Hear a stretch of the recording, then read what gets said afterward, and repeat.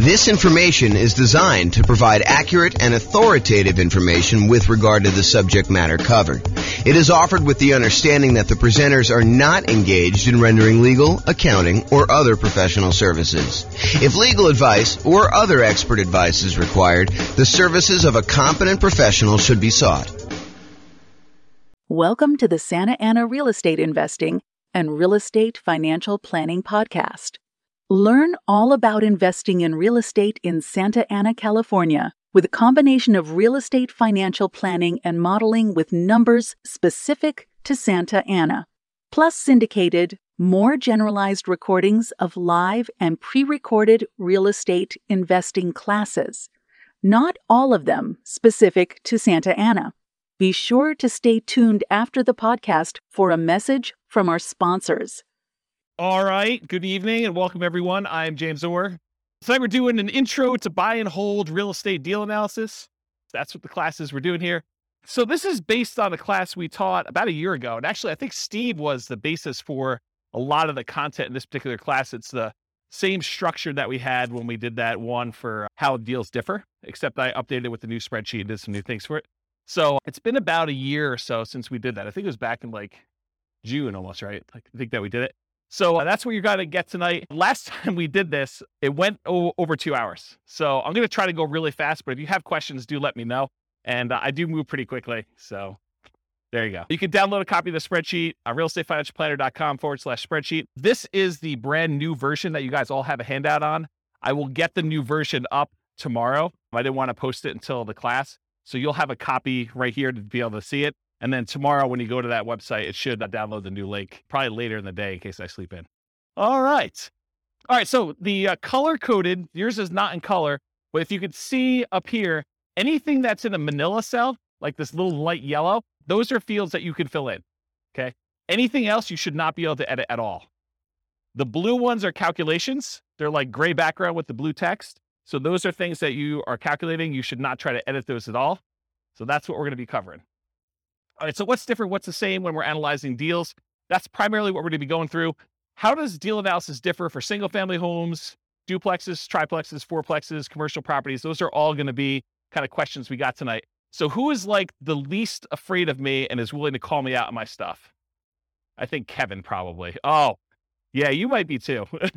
So I think Kevin's going to be the guy though. So if I don't tell you like what's different analyzing a deal, please call me out on it. And if I don't tell you like where to get the number from when you're doing deal analysis, please call me out on that. And you're welcome to back up Kevin if you want to, but I think Kevin's going to be the enforcer tonight. So, all right. So you can use the spreadsheet that you have in your hand to analyze any type of buy and hold deal plus nomading. We have any nomads in here? Quite a few. Okay, good. So you guys can use this as your deal analysis for doing that. House hacking, any house hackers? Renting out rooms and stuff. Yep. So you can use the same deal for that. Partnerships, lease options, lease purchases. You technically can use it for this, although there's going to be improvements made that allow you to do even more advanced partnership type analysis. You can do it for the rent part of BRRRR, but it is not designed for you to go figure out buying a property, doing the rehab and getting your money out. That's not what this spreadsheet was designed for.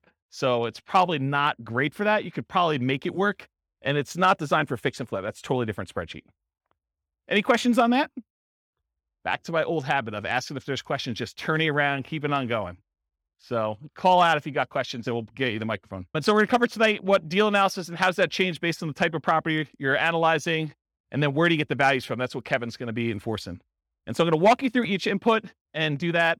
So tonight, one of the things I struggle with is, how do you teach an 8-hour class in 2 hours? How do you teach someone how to do everything you need to know for deal analysis in a single 2-hour session? It's really, really hard to do. So what I decided to do is help you with just straight up how the spreadsheet works, what you're going to enter, where you get the numbers from. But what I didn't decide to go into, which we have a 2-hour class on by itself, is what makes a deal for you. So that's more like establishing your buying criteria. Like, how do you determine when you put the numbers in there, should I buy this or not? So there's a 2-hour class on that already. I'll probably reteach it at some point in the future. And then there's like 2-hour classes on like individual fields in the spreadsheet. There's a 2-hour class on how to get rent comps. There's a 2-hour class on insurance. There's, a 2-hour class on PMI. So there's no way I can teach you 2 hours of PMI, 2 hours of insurance, 2 hours of rent comps, 2 hours of, all these different things in one night. So tonight's going to be sort of like how to use a spreadsheet, how to do deal analysis, And then I'm going to ask you at the end to go do deal analysis for yourself. Go do 100 deal analysis examples so that you get good. And then you'll determine, hey, what is a deal in my marketplace for me? Like if I'm looking at 100 properties, what is it going to be that's going to be a good deal? What's not going to be a good deal? Okay, so that's what's going on there. All right, so follow along in your spreadsheet. And my intention of giving you the big version of the spreadsheet, not just giving you a small one, is for you to take notes right on this. So go ahead and write notes. Anything that you think is important for you, go ahead and do that. The second handout you have is all of the overrides. You're not really going to do anything with this tonight. You might make one note or two, but it's really just for you to know that there's a reference for it. There's a whole separate tab, which I'll show you where it is. Okay. The primary thing you're going to take notes on is that big one. And if you need to turn the other sheet over on the back or make some notes, you can do that too. Okay. So let's go over like what you're looking at so you know what's happening with the spreadsheet. So section 1, everyone see it on theirs? Everyone know we're looking at that big sheet? Section 1's all your inputs. And my intention of making this spreadsheet the way it is simplify the number of inputs you need and don't clutter the spreadsheet with a whole bunch of extraneous data that you don't need, right? But you guys may have seen other spreadsheets, used other spreadsheets, and you may have been like, what number do I look at to determine if this is a deal? Or like, why are all these extra numbers here? Do I ever use those? And until you've used it 100 times and realize, hey, look, I'm only looking at a few numbers on here, it's all extraneous. So what I did is I said, if they're all extraneous, why do we even put them on there? Why don't we just hide them onto like another page of the spreadsheet? And so that's what the intention was. So all of the stuff that's going to be on here tonight is going to be really simplified right here. And then all the stuff you need to make decisions is over here on the right. And if you need to drill down, you have the ability to do that in the other tab, but you don't have to. Does that make sense? Does anyone use the new spreadsheet a bit? Yeah. Is it better for that? Is it like easier to use kind of like once you get used to it? Yeah. So Andrew says, yep.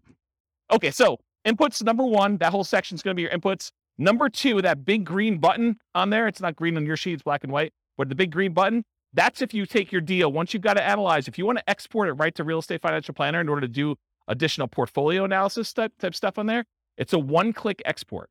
I got tired of copying stuff from my spreadsheet to the Real Estate Financial Planner software, so I fixed it. I wrote the spreadsheet so that all of the fields line up with a Real Estate Financial Planner. And you can just do one button, it clicks over and copies it to your own account. Okay?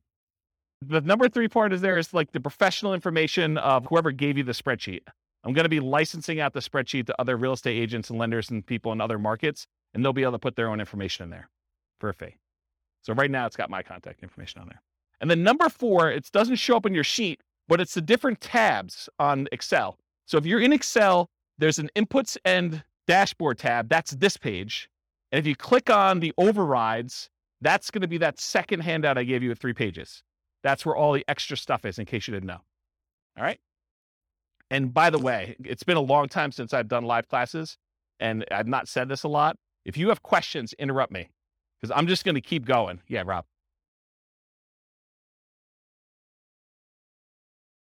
On the previous spreadsheet, correct me if I'm wrong, there were sort of 2 different slots for mortgages if you took out a second mortgage, which I always used to treat as like a HELOC, almost like a slot for HELOCs. Yep. Does that go under other expenses these days? Because I see that the mortgage section has, like you say, been simplified. Yeah, so that's a really good question. And I always felt on the spreadsheet you're referring to that was kind of janky because most people didn't do it right. They didn't actually do their HELOC loan kind of configuration correctly. So I need to do a separate class on how to do it correctly in this. But yes, the really short answer is you could put the payment you have on that second loan as an additional expense, and it will do the majority of the calculations correct, except it's not going to really do any of your return on equity numbers or like return on investment numbers, because if you have no money in the deal because you used a HELOC to do it, it's largely going to be infinite except for whatever you have left in there, right? So there's going to be some weird things about that. You probably could force it to work, and you're a smart guy. I bet you could figure it out, but I do need to teach a class on it. Yeah, and they have like 10-year limit, 10-year low terms, all these types of things. Yeah, there's like limitations on how long it stays out there, and a lot of them are interest only. So there's some weird stuff. I probably do need to teach a whole class. If someone wants to drop me an email, I'll make a note to do that class. I can email you. Okay, awesome. Thank you. All right, whoever has the mic is now the person in charge of running the mic. Okay, so that was section 4 for the overrides, which I covered there. And then 5, 6, 7, 8, 9, 10, 11, 12, 13, we're going to cover those on separate slides, but those are all the fields for making decisions. That's all like the output. Once you enter your numbers in section 1, it does all the calculation. It updates all these charts for you. So all you need to do is look at these charts and decide, is this a deal for me or is it not a deal for me? Should I pass on it?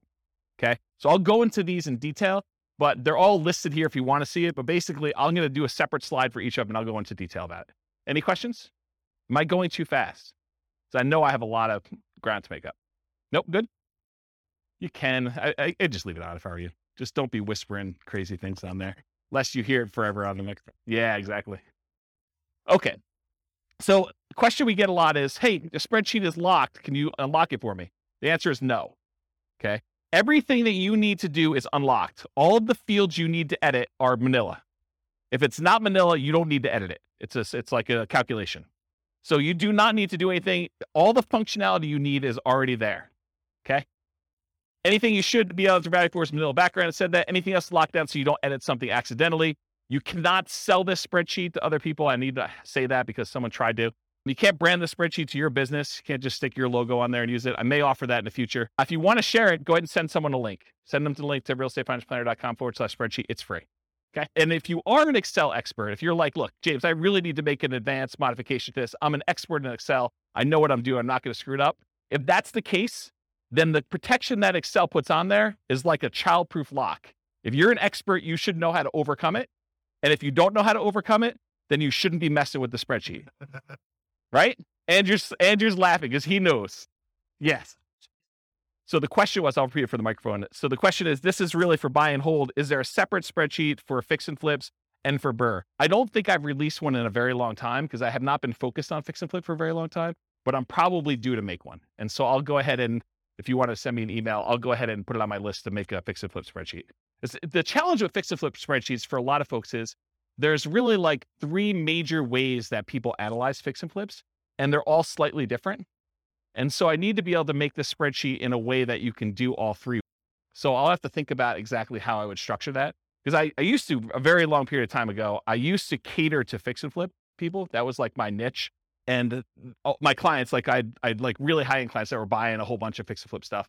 And they would all analyze deals slightly differently. And there were like 3 major schools of thought on how they do that. So I'll have to think about how I do it. If anyone has my old client book, I talk about the 3 different ways in the back of that book, if you've ever read that section. Okay. Does that answer your question? Awesome. Thanks.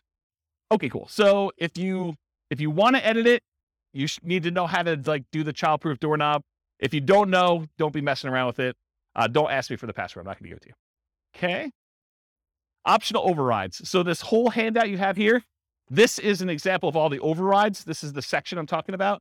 And really what it is, you click on that overrides tab and you can override anything. So if you've used previous spreadsheets before that had overrides for rent or overrides for sale price or overrides for maintenance or something like that, a lot of the people have been here, have used a spreadsheet before that had some overrides for that. Long gone are the days where you could only override 3 things. You should be able to override everything. And so that is now the case. All these Manila fields are able to edit anything you want for any calculation, and some of the calculations in 2 ways, like before the calculation gets made, or you want to override the results after the calculation is made, you could override that too. The thinking behind this is, and it probably works right now, I just haven't taught the class and haven't made sure, but the thinking eventually will be, this is not only the spreadsheet you will use to analyze deals, it is the spreadsheet you can then use to calculate and keep track of your deal over time. So instead of being able to say, hey, appreciation is going to be 3% a year, or whatever the number is, you'll be able to go back and say, appreciation year 1 was this actual number. Appreciation year 2 was this actual number. My cash flow in this year was this actual number. And then it will update all of the return on investments, return on equity calculations using your real numbers in the spreadsheet. So that was the thinking behind building it this way. So that's what's coming.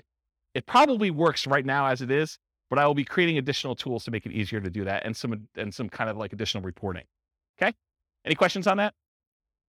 Okay. So you can override a large number of inputs. You could see intermediate calculations and you could see advanced calculations all on that thing. If you want to look at what is available, go through and look at those if you want to. Okay. That's what the overrides is.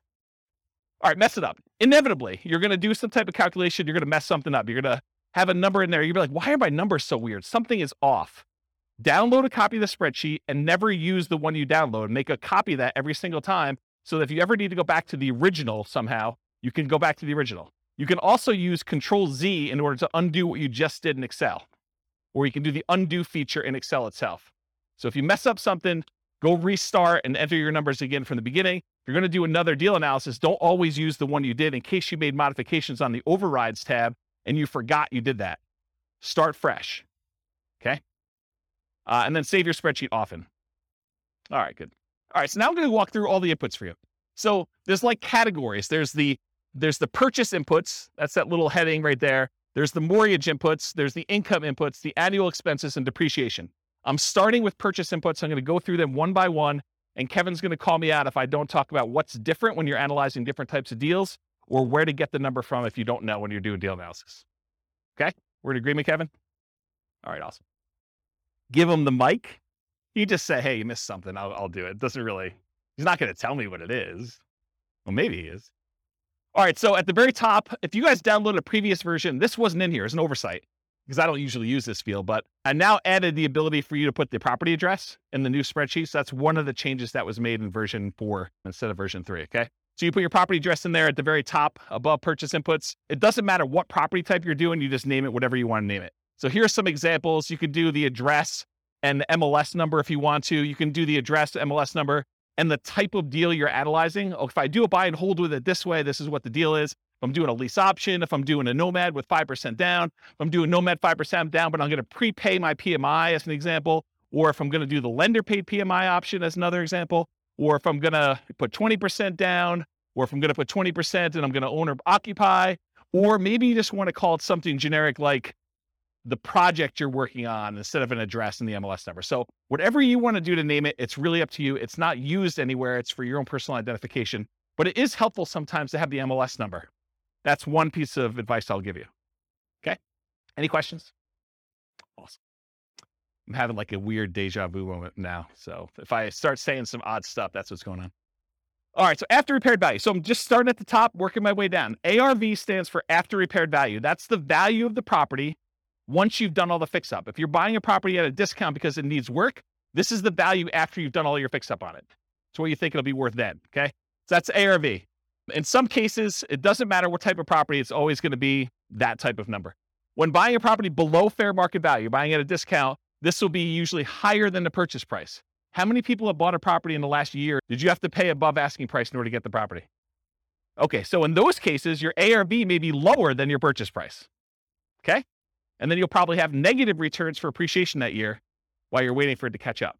Okay. So buy it below there. I talked about that. Some hot markets, you'll be buying it for above ARV. I talked about that. Sometimes in this field, instead of just entering a number, especially with like new construction, I will sometimes use it as a formula. So in Excel, I'll say equals 450,000 plus 10,000 for the backyard, plus $12,000 for a fence, plus $3,000 for the appliance package. And so I'll just add up what all the values are instead of just putting in the total of being whatever it is, 500,000 after everything. Does that make sense? Because then I can go look back and say, why is it so much more than what I thought it was? What did I add in there? And I can look at them all individually. Cool? All right. So purchase price, this is the same regardless of whatever type property you're doing. When buying in the MLS, it's very common to have the purchase price equal the ARV. That is probably the most common situation. However, in our market right now, it's crazy. But, markets go in cycles. And, next year, 5 years from now, we may be able to buy properties at a discount. We may be, a little bit overpriced, and then people are doing stuff and you come in under asking price in order to get your offer accepted. Who knows, right? Everything changes. So right now, though, it's pretty common to be above, but it's pretty typical over a very long period of time for them to be equal.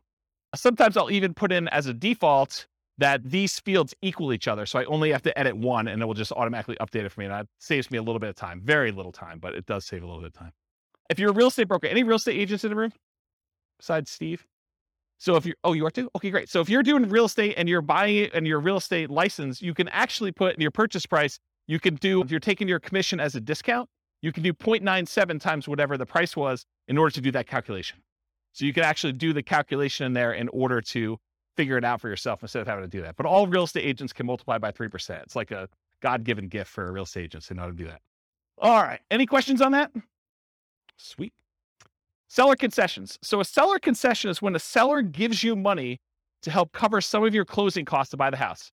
To be 100% clear, you cannot have a seller give you any of your down payment. You always need your down payment, but seller concessions can cover closing costs. They can cover things like buying down the interest rate on your loan. They can cover some prepaids. but they can't actually give you part of your down payment. So if you need 5% down or you need 10% down, you always need that amount. You can't use seller concessions to overcome that. All right, so seller concessions, that's that field right there. You enter in the dollar amount you've negotiated with the seller. You do this at the time of contract. So when you're negotiating the deal, you do it then. You don't usually do it afterward because you don't usually negotiate afterward, with the exception of if you're negotiating as part of an inspection or a appraisal. Sometimes you can negotiate and get the seller to give you seller concessions instead of adjusting the price. You put in the dollar amounts that you negotiated, and then we put in the percent. Why do we put in the percent?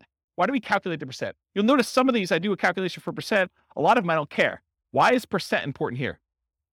Because loans limit how much you can get in seller concessions. They may say you can only have a maximum of 2% in seller concessions on a certain loan type. And so I want to show you what that value is so that you can see if you're over it. You talk to your lender to find out where you get that information from. Often you'd raise your offer price to include seller concessions to rules and some closing costs for the loan. And the reason you might do this is because it can improve your cash-on-cash return on investment. But the idea is, let's say you're trying to buy a $400,000 property. You could go to the seller and say, look, Mr. Seller, I know you've got this property listed for $400,000. I will offer you $405,000, but I need $5,000 back to cover some of my closing costs. So you're voluntarily paying them $405,000, $5,000 above their asking price, but you're asking for that back. So they're netting $400,000, the same amount they originally had on there. Does that make sense? Okay. So you would do that to improve your cash-on-cash return on investment. When you do your deal analysis, do it both ways and see what I mean. Go ahead and do it where you pay $400,000 and that you've got to come out of pocket for $5,000 for your own closing costs, or do it where you offer them $405,000 and you actually have $5,000 in seller concessions, and see how that impacts your returns. See for yourself. Okay. The property must still appraise. You can't say, hey, listen, I'll give you $405,000 and the property's only going to appraise for $400,000 because it doesn't matter. The seller's going to come back to you and say, look, didn't appraise. We were going to try to get you $5,000 in seller concessions. It's not going to go through. We're going to take some of those back. And maybe all of it, maybe more than all of it if it doesn't appraise for $400,000, or it may be partial amount. They may only say, look, it only appraised for $402,000. So I'll give you $2,000 in seller concessions. We'll adjust the price down to $402,000. Okay. This is all part of your negotiation. If you're buying all cash, seller concessions don't matter. Don't bother putting them in there. Don't bother negotiating if you're going to pay cash for a property. Doesn't make any sense. And at least in Colorado, and this may vary in other markets, but at least in Colorado, if you don't use your seller concessions, if you ask for $5,000 and between all of your prepaids and your buying down your interest rate and everything else, if you don't use the full $5,000, the seller gets the difference. So if you don't use it all, you lose it. Not the whole thing, you lose the difference, whatever you're short. So make sure that you're using that whole amount. Okay? Any questions on that? Down payment percentage. If you ever wondered, hey, James, why do you sometimes have us put in a percentage? Why do you have us sometimes put in a dollar amount? Part of it is what you're likely to get as a number. And part of it is what we need for the real estate financial planner when you export it. Okay. So for example, down payment, you're going to get a loan based on down payment amount. So I said, look, you really should have a percentage here. You shouldn't have a dollar amount. Although you could argue, look, I got $100K, I'm putting $100K down. So it's really a dollar amount. Well, then you got to adjust this percentage until it calculates whatever $100K is for you or whatever your total investment is for $100K. Okay. But in most cases, you're saying, look, I'm doing a 5% down loan. I'm going to put in 5%. It's going to calculate it for me and tell me how much I need. That's the majority of the times the way it works out for people. Okay. So you enter in the percent, the spreadsheet tells you the dollar amount, does that calculation for you. The down payment percentage will vary depending on the property type. If you go do certain types of properties, it's going to be a different down payment amount. And the loan. So call your lender to discuss the specific property and the specific loan programs you're doing if you're not already familiar. And then before you make an offer on a property, that's a really good time to double check. Because it sucks for you to go ahead and say, I think I know the loan I'm getting. You make an offer and you find out you can no longer get that loan, or loan programs have changed. You don't qualify for that loan, or something else weird has happened. So you want to double check as close to when you're making your offer as possible. See the financing classes. I mean, I can't teach 2 hours worth of financing in the middle of a deal analysis class, but there's like lots of financing stuff. Here's the really short version.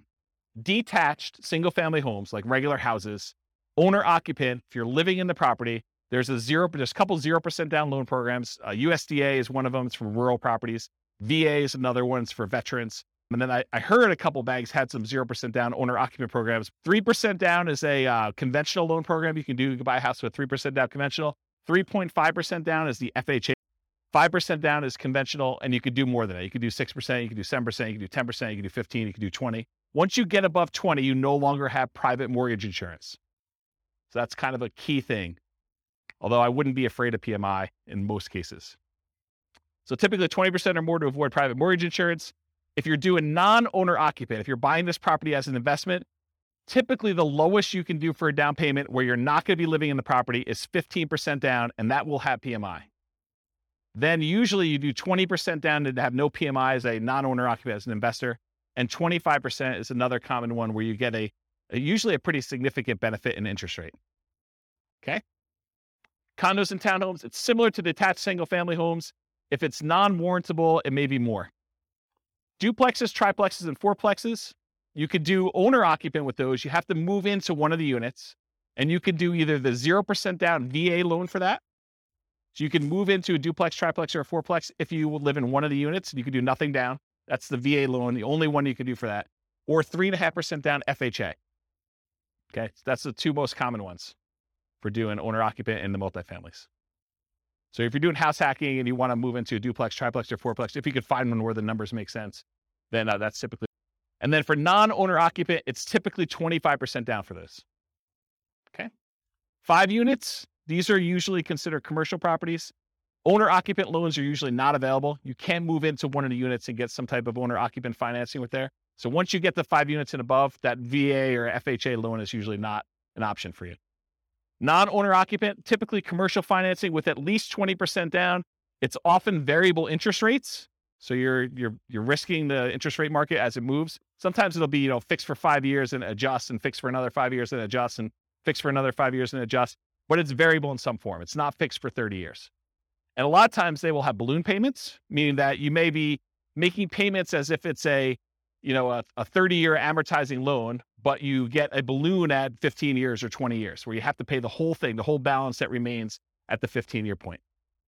And a lot of times the amortization periods are less than 30 years. The amortization period means over what period of time does a loan get paid off? So a lot of times when you do traditional financing, VA, FHA, conventional, it's usually a 30-year payoff period. These tend to be less than that, which means your payment's going to be significantly higher, which means the deal needs to be much better, or you need to put a lot more down in order to have a cash flow. Okay. Any questions on down payment? All right, there's a couple more slides on down payment. So down payment for nomads and house hackers. So for nomads and house hackers, we typically suggest you analyze the deal as if you were buying it with 20% down. Why? Why would I tell you, hey, look, I know you're doing 5% down or 3.5% down. Why would I tell you should analyze this as though you're putting 20% down? Anyone know? Yeah, so Steve just hit it on the head. So basically, you want to look at it, if I were buying this property as an investment, because it's going to be a property that you probably are converting to investment after some period of time. So we want to look at it and say, would I buy this as an investment property? And we do that by looking at 20% down. If I were going to do this with 20% down, does it make sense as an investment? But we're choosing not to invest 20% down when we're doing these house hacking nomads. A lot of times we're putting 5% down or 3.5% down. So what you do is you analyze it as if you put 20% down. Then you go back in the spreadsheet and you look at that and you say, okay, 20%, yep, okay, it looks like I might consider this an investment. Then you go back and you say, okay, now I'm putting 5% down. And sometimes you get a better interest rate by doing owner occupant most of the time. So you're going to change the interest rate too. And you're going to reanalyze the deal with the 5% down. And you're going to look at it. In a lot of cases, you're going to have negative cash flow. So if you bought it with 20% down, maybe you have slightly positive cash flow. With the way the prices have been going up very recently, because we've been seeing this massive increase in prices and interest rates have gone like crazy the last 3 months. A lot of these properties with 20% down are not going to have positive cash flow. So if you look at it though, and now you do it with a 5% down, you're probably going to have even more negative cash flow, or negative cash flow if you didn't before. Now you got to say to yourself, okay, and if I don't have to put up an extra 15% down, if you're buying a $400,000 property, put 5% down, that's $20K if my math is correct, instead of having to put up $80,000. So instead of having to put up $60,000 more, am I okay with $200 a month negative cash flow? And you need to make that decision for yourself. That's why we do the 20% down first. You analyze it to see if it makes sense as a regular investment. Then you go and you switch it over to 3.5% or 5%. You say, can I stomach and can I afford the negative cash flow on this property? I'm basically financing, I'm using that in quotes, the rest of my down payment over time. instead of having to come up with that extra $60,000, I'm saying, can I afford $200 a month for the next few years until rents increase and I no longer have negative cash flow? Does that make sense to everybody? It's kind of an important point. Okay. So once you're done analyzing with 20%, reduce the down payment to your owner-occupant down payment, whatever that's 0, 3, 3.5%, 5%, and change the interest rate if you're doing that, if you're getting an owner-occupant rate. And often this will result in negative cash flow. You're financing the rest of your down payment. Do you have positive cash flow if you put 20% down? That's usually what you'd use to make your decision to buy this an investment. And then how long will it take for the negative cash flow to equal your missing down payment?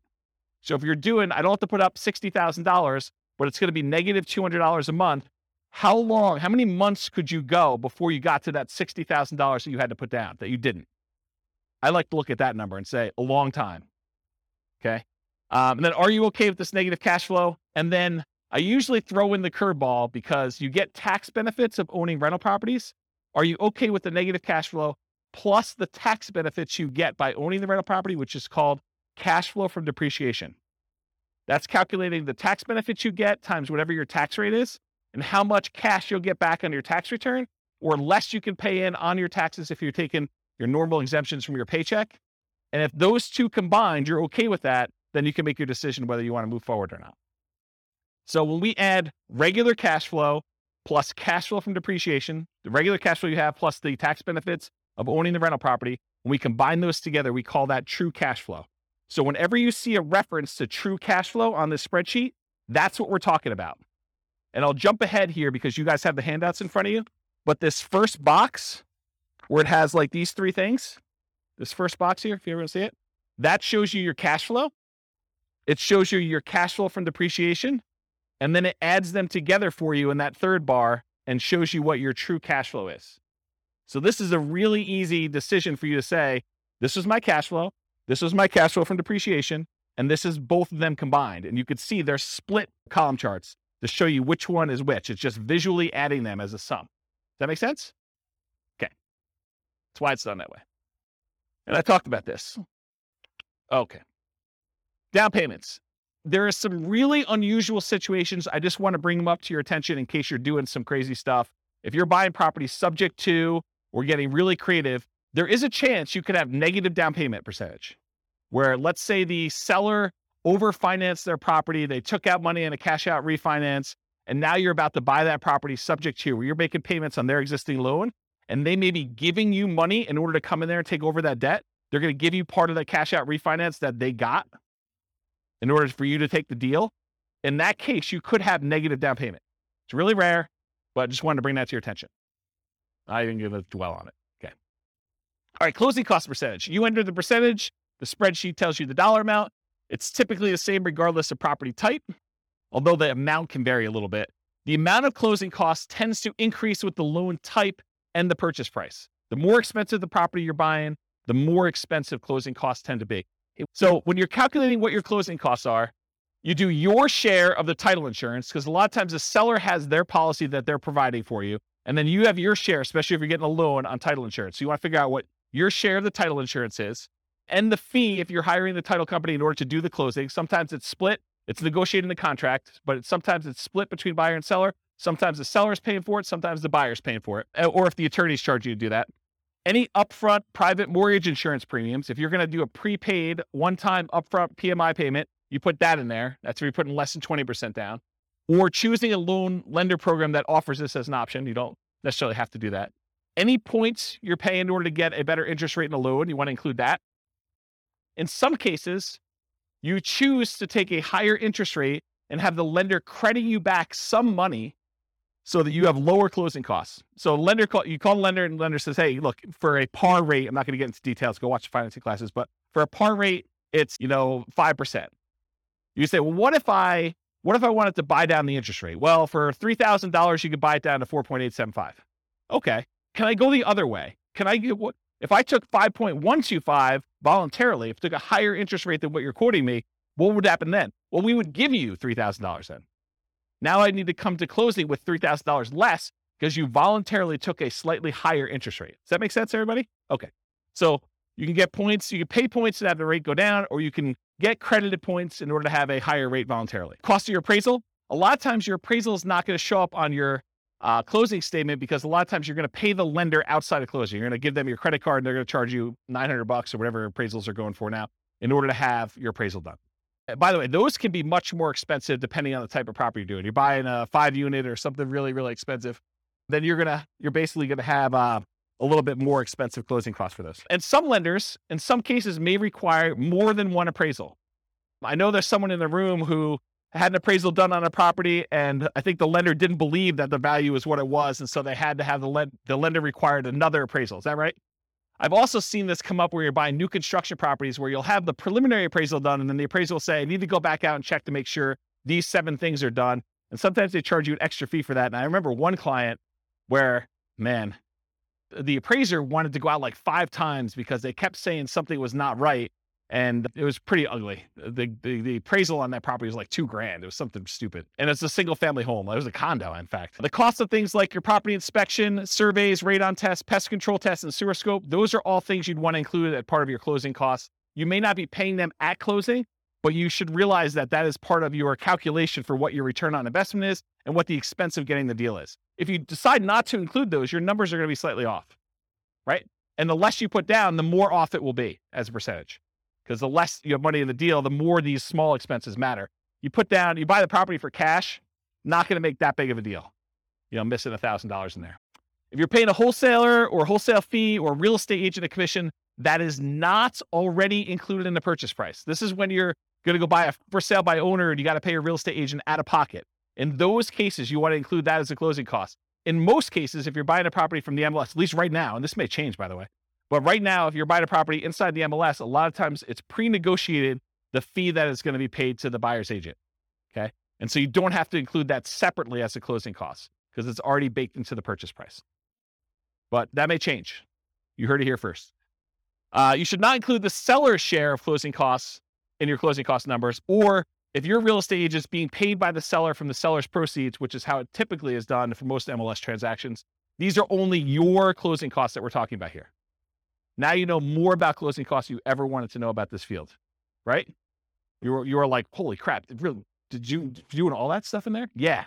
That's why there should be like a 2-hour class just on this one. Any questions? Is this helpful? Or should we stop and just do Q&A? Okay, good. At least one person likes it. Everyone else voted for Q&A. Just you, Ann. All right. Rent-ready costs. So rent-ready costs are all those expenses you have after you acquire a property that you need to do in order to get a property ready to rent. It's all the stuff the property needs. It's the same regardless of property type, although it varies depending on what property you have. So really, this is like you go and you have your inspection done and the inspector lists, 14 things that need to be done to your property. They're not worth negotiating over with the seller because you really want the deal and you're not going to get nitpicky. Maybe you said to the seller you were not going to, give them a list of things. That goose is on top of that roof. That's crazy. Yeah, this is literally squirrel going on right now for my ADD. There's geese on the roof for those that listen to the recording. Where was I? Rent-ready costs. Oh yeah, so basically thanks, Steve. You're buying a property, you basically negotiate with the seller that you're not going to get nitpicky about things. So when you get your inspection report back, there's 14 things that need to be repaired. So you need to do those things in order to have the property get ready for rent. You got to put that money somewhere. You put it in rent-ready costs. You say, look, I got to set aside $2,000 or whatever it is to do this. And I will tell you, if you're always putting zero in here, that's probably wrong because almost every property needs to be at least cleaned. Something needs to be done to that property. So unless you're putting $500 to $1,000 in here, it's probably incorrect. Yeah, at a minimum, you're changing the lock. So some people do their own block changing, but you got to put time in there and, buying the stuff. Yeah, you got to buy locks. Yeah, so there's something in there, right? You're doing that. Although I've seen this, it's scary. I've seen people not change locks on properties. Yeah, you have to call locksmith to get it done. Okay, so that's really what it is. If you have any imminent repairs or immediate things, you put it in there. Cost of materials and labors, others, and your own labor. So not just hiring someone, but your labor to do this. Any upgrades for new construction you're not rolling in. So if you're buying a new construction property and you can't roll in blinds or you're not going to roll in landscaping or backyard fence, this is where you put those numbers. Okay, I said it's highly unusual. An unusual situation. If you're being paid to purchase the property, you could include that fee in rent-ready costs. So if you're thinking about, the subject to example, you could put it in there as another way of doing it. Okay, now let me talk about this weird one.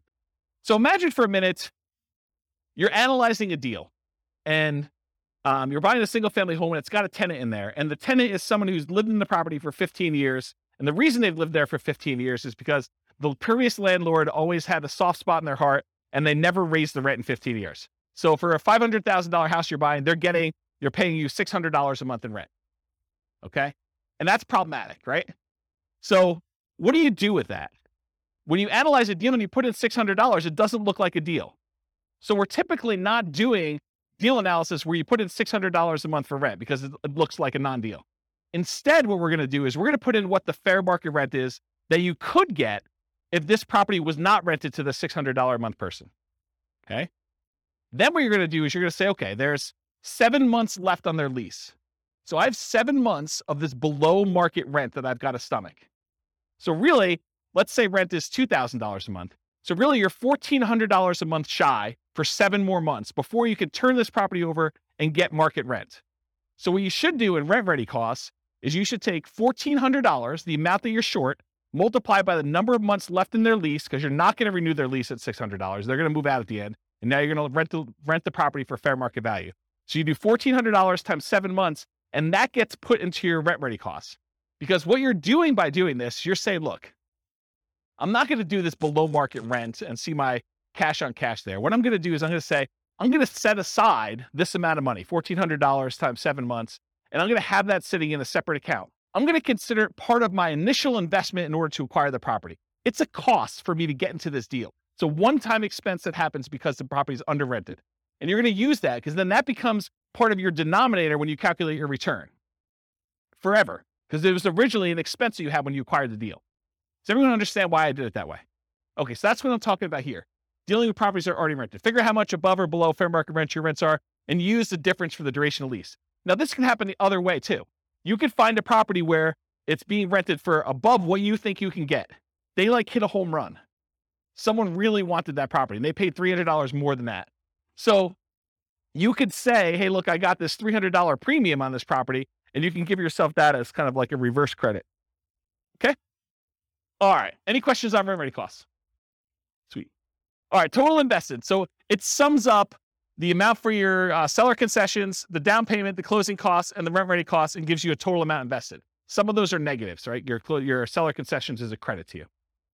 So that's what total invested does. It's a calculation for you. You don't need to do it.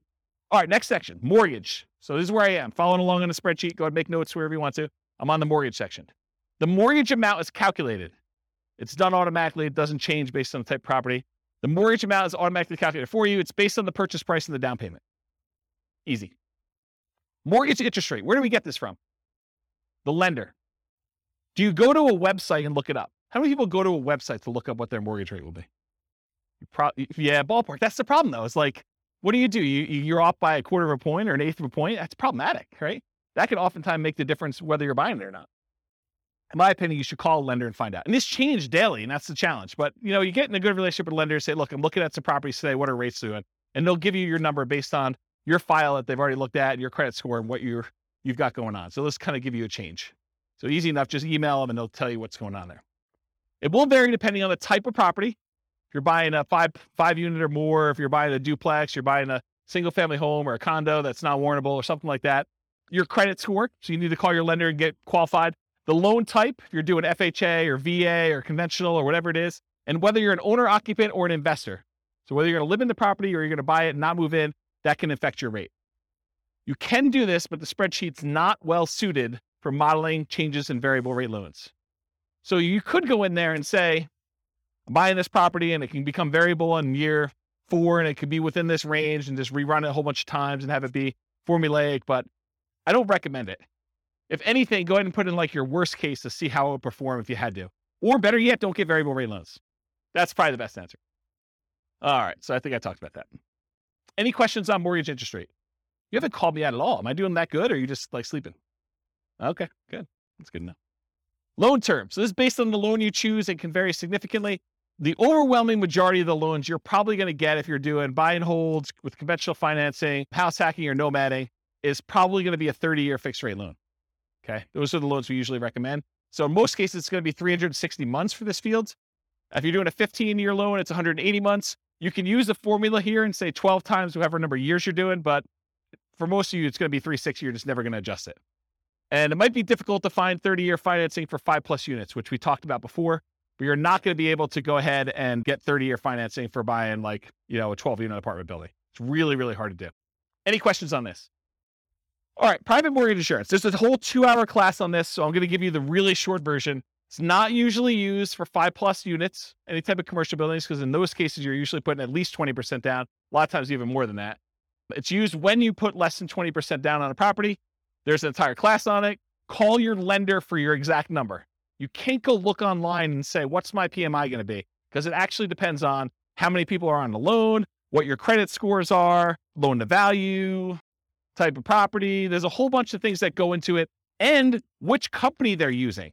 Certain lenders are required to use one company or pick from 3, and other lenders may be using totally different ones. And so you're not, honestly, when you're shopping for a lender, one of the things you've got to include in that, especially if you're doing Nomad and you're only putting 5% down, is what the PMI is from that particular lender and how that works in your favor or against you. Okay.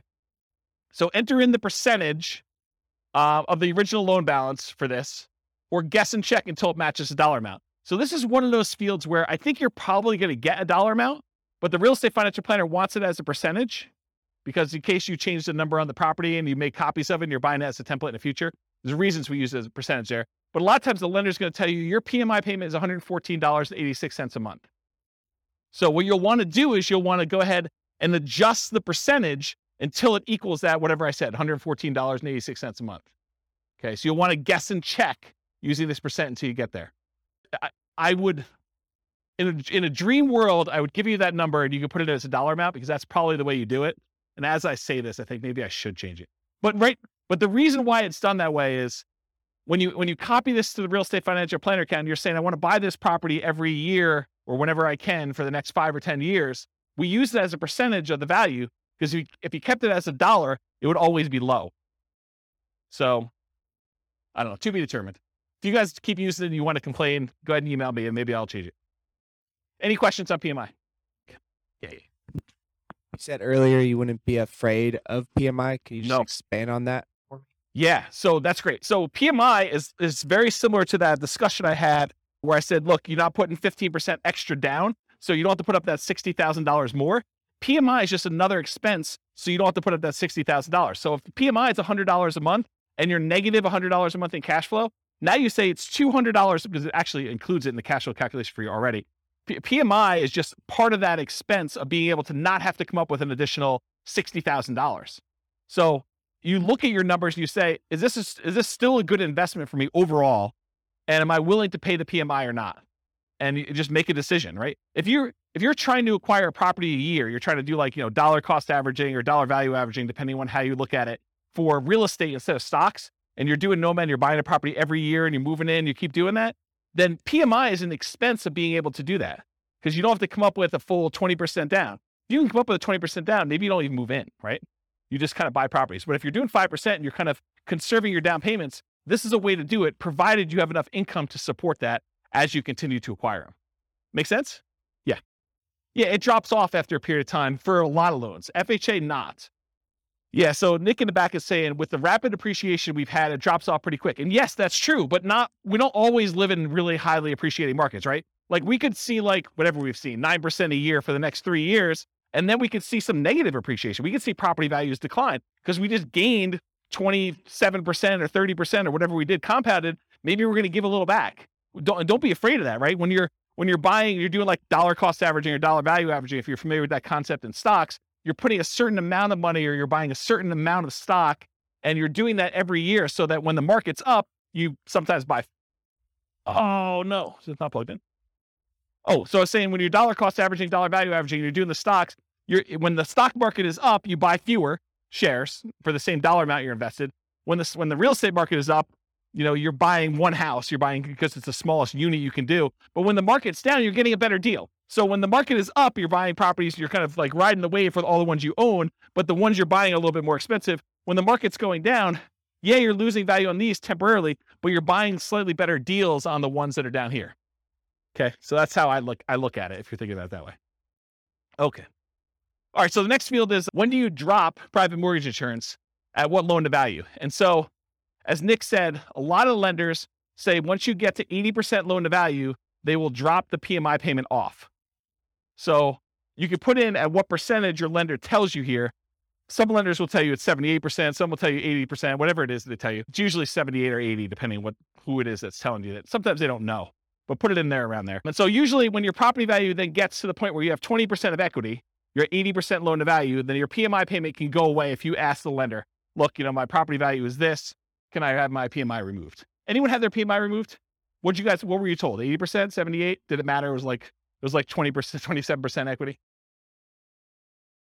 Okay, so what he was told was, for the recording, that if he just kept making his payments, when it got to 78%, naturally it would automatically drop off. Or if he paid for an appraisal and the appraisal showed that there was 20% equity, 80% loan to value, then it would drop off then. So you could pay a fee in order to have it go away. Is that what you guys were told too? Yours different? Okay. We had one who couldn't remember and the other one said, yes, that was true. Well, you're like me. You're too young to be losing your memory like that. Oh, I actually didn't know that. So apparently there's a 2-year minimum for PMI for Fannie Mae, Freddie Mac. Oh, someone's arguing that they may be lender dependent. So, and again, this is why you need to talk to your lender and find out, and it could change. And these change all the time, right? Rules for loans do change. So by the time you listen to this recording, it may be totally different. And if you refinance where you still have PMI, then it starts over. Yeah. All right, so often use 80% here. If your loan does not automatically drop PMI off once your loan hits a specific loan to value, for example, FHA loans do not automatically drop off. So if you're doing FHA loans, PMI is forever. Doesn't matter your loan to value. Once you get an FHA loan, you're paying PMI for the duration. It's one of the bad things about doing FHA. One of the good things is you can buy duplexes, triplexes, and fourplexes with 3.5% down. And the interest rate's not that bad. But you're never getting rid of that PMI.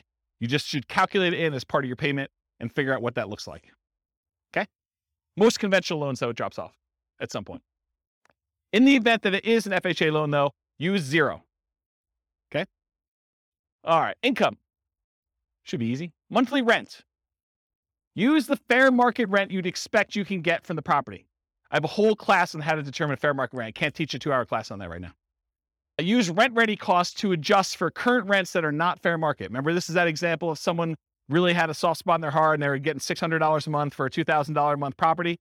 This is where you'd still use the $2,000 here, but you'd make the adjustment in rent-ready costs in order to do that. You could total monthly rents for all units. So if you're buying a 5-plex, you could put down equals and then put the 5 different rents you're getting, or do, I've got buy the 20 unit and then 10 of the units are 1 bedrooms and I'm getting $795 for those. And, I've got 5 2-bedrooms and I'm getting $895 for those. And I've got 5 3-bedrooms and I'm getting whatever I just said there, plus a couple $100 for those. You can go ahead and do a formula in order to calculate it. That way, when you go look back, instead of just having one number and being like, what is that made up of? What was I using for those? Now you can see this number of units times this rate, plus this number of units times this rate, plus this number of units times this rate, if you're going to break it out that way. Does that make sense? Okay. Well, what was the question? I don't want to use quotations to hold. Yeah. If you don't know how to do formulas in Excel, go look it up, because I'm not going to teach that tonight. But yes, there's rules about that. Andrew, you have a question? You want to get the mic? Yes. Renovating a place and it's going to take a month or 2 to get it ready. Yeah. Does that mean the loss of rent, you should not be considered loss of rent, but also goes back into rent-ready costs? Yeah, so that's a weird one. It's like a personal preference in some ways. I think probably the best practice there is to put in your personal costs or holding costs for a month or 2 to do it, but not a loss of rent. That's how I would probably look at it. It feels like it's a decreased rent, similar to the fair market rent versus the other one. You still got fair market rent, you're just not earning it for a month or 2 because it's a discounted rent because you're renovating. Yeah. Maybe. I would personally, I just put in what my holding costs were as like a expense, because your rent was 0. Right. So 0 minus whatever your expenses are is going to be what your holding costs are for that period. So when I said you were getting $600, that's the same calculation, right? Because I guess you had personal expenses. So I'm thinking about the graph about the return in dollars for year 1, because now you're assuming you do get the full rental minus the vacancy. So I was sort of saying, well, that's what you don't get. Yeah. Okay. That's interesting.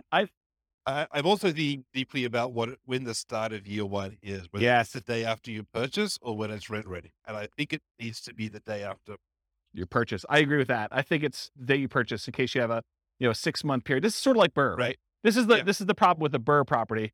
and why the spreadsheet was not specifically designed for that, because that's what it is. You're talking about a BRRRR property. We have 3 months of holding costs while you do rehab, and then you're going to refi or you're going to keep the property and do it that way. So yeah, I'd want to think about that a little more. My gut tells me you put your holding costs in there, but you're saying.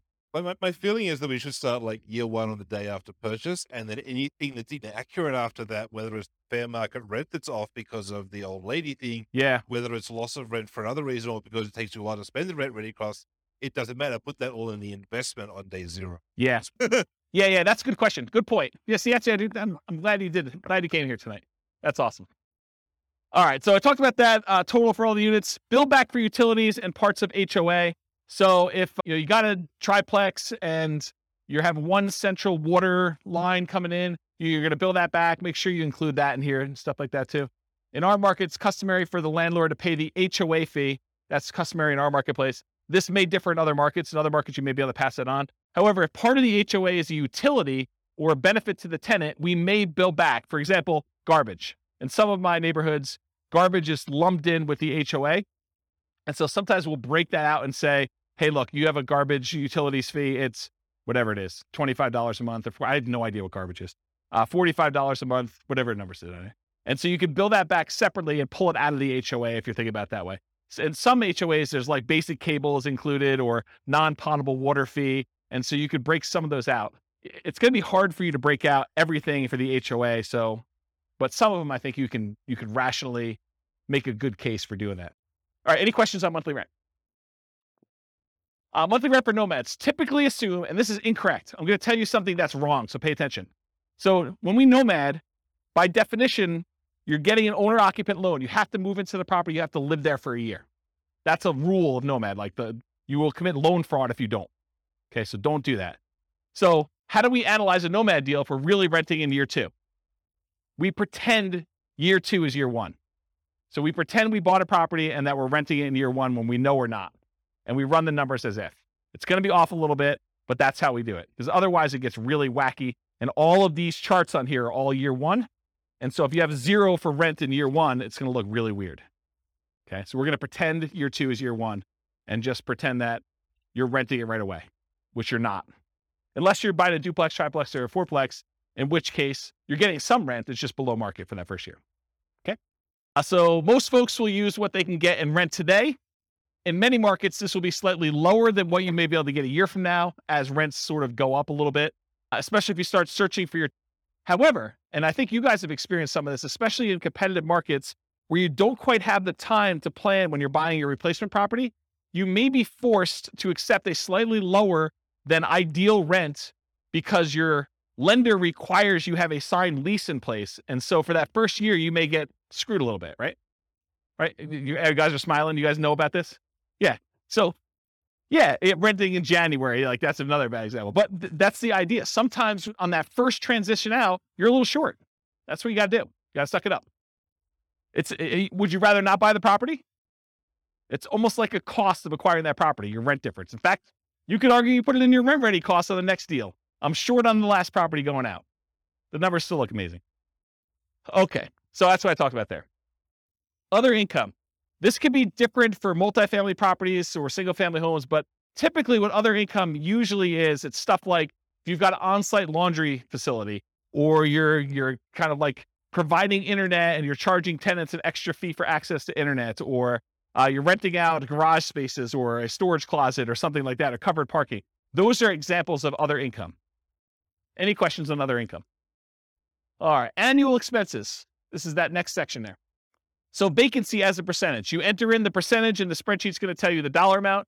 Vacancy rates can vary between unit types. For example, vacancy may be lower on single family homes than 5 units or above or 10 units or something like that. I'll typically recommend a vacancy rate of 3% if you are a superstar property management. If you are not a superstar property management, it's probably going to be higher. Unless you're under renting your property, and then it's going to be lower. Okay? So, and that's a really good point. So if you're really pushing rent, you may have a higher vacancy. If you're really under renting it, you may have lower vacancy. You're trying to find this kind of delicate balance between a reasonable amount of time to fill your properties at a reasonably good market rent. Make sense? Because rent's not an exact number. Traditionally, we'll see slightly lower vacancy rates for single-family homes, with it increasing with the number of units. Single-family homes are typically the lowest vacancy, then duplexes, triplexes, fourplexes, then large commercial residential type buildings. What you use will depend on your property management skills. Are you starting 60 to 90 days in advance to advertise the property, and the state of your real estate market? In a slower, softer real estate market, your vacancy is probably going to be higher. So you need to be more aggressive. You need to make sure your skills are on peaked out for doing that.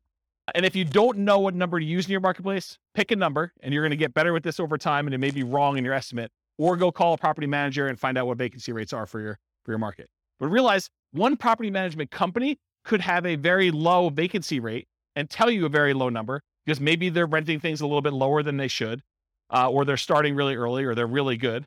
And another one you could call up, another company with a lot of units, you could call up and they could tell you it's much higher because they're trying to get top of the market rents, or they're kind of doing it once the property becomes vacant, or, it varies depending on the property manager and their skill level too, and the types of properties they have in their portfolio. And I talk about this. Vacancy rate is also a function of your rent amount. In general, the higher you're pushing rent, the higher your vacancy will be. Any questions on vacancy? Property tax percentage, you enter the percentage, a spreadsheet tells you the dollar amount. Regardless of property type, use the actual property taxes for the property.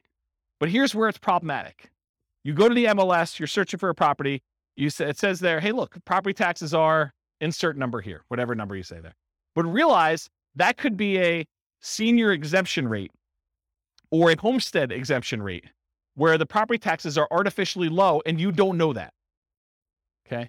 So you could try to find out what the overall approximate tax rate is for an entire city. You could go do research and try to figure that out, or you could look up a whole bunch of properties and put a spreadsheet together and kind of figure out what the average is for 300 properties to kind of get an idea, just to kind of figure out what it should be.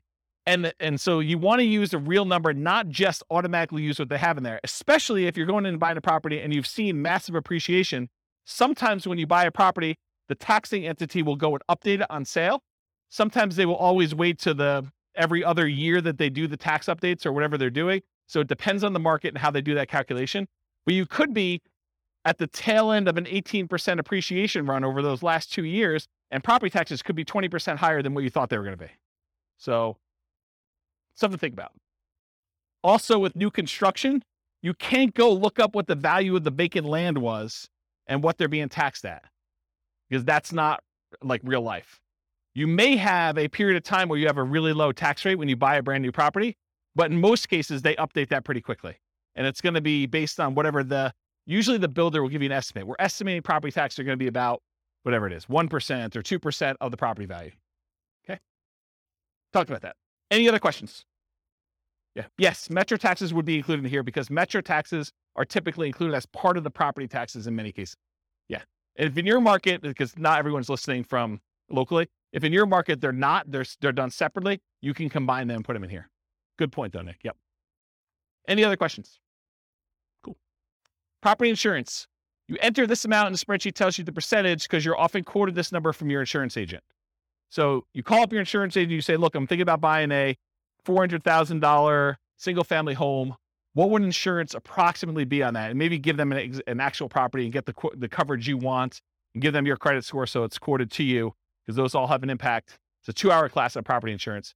But basically, if you go in there and you find out what that is, and then you adjust it a little bit based on it's a little bit more expensive property, it's a little bit less expensive property, then when you're ready to make an offer on something, go firm this number up with your insurance agent. But don't go harass your insurance agent doing an insurance quote, a full workup quote on every property you're analyzing. That's just dumb.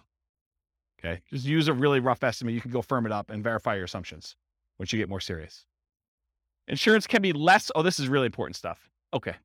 So your insurance can be less for condos and townhomes than for single family homes, because a lot of times the insurance policy you're buying is covering your risk, what the insurance company will need to replace if you have a claim.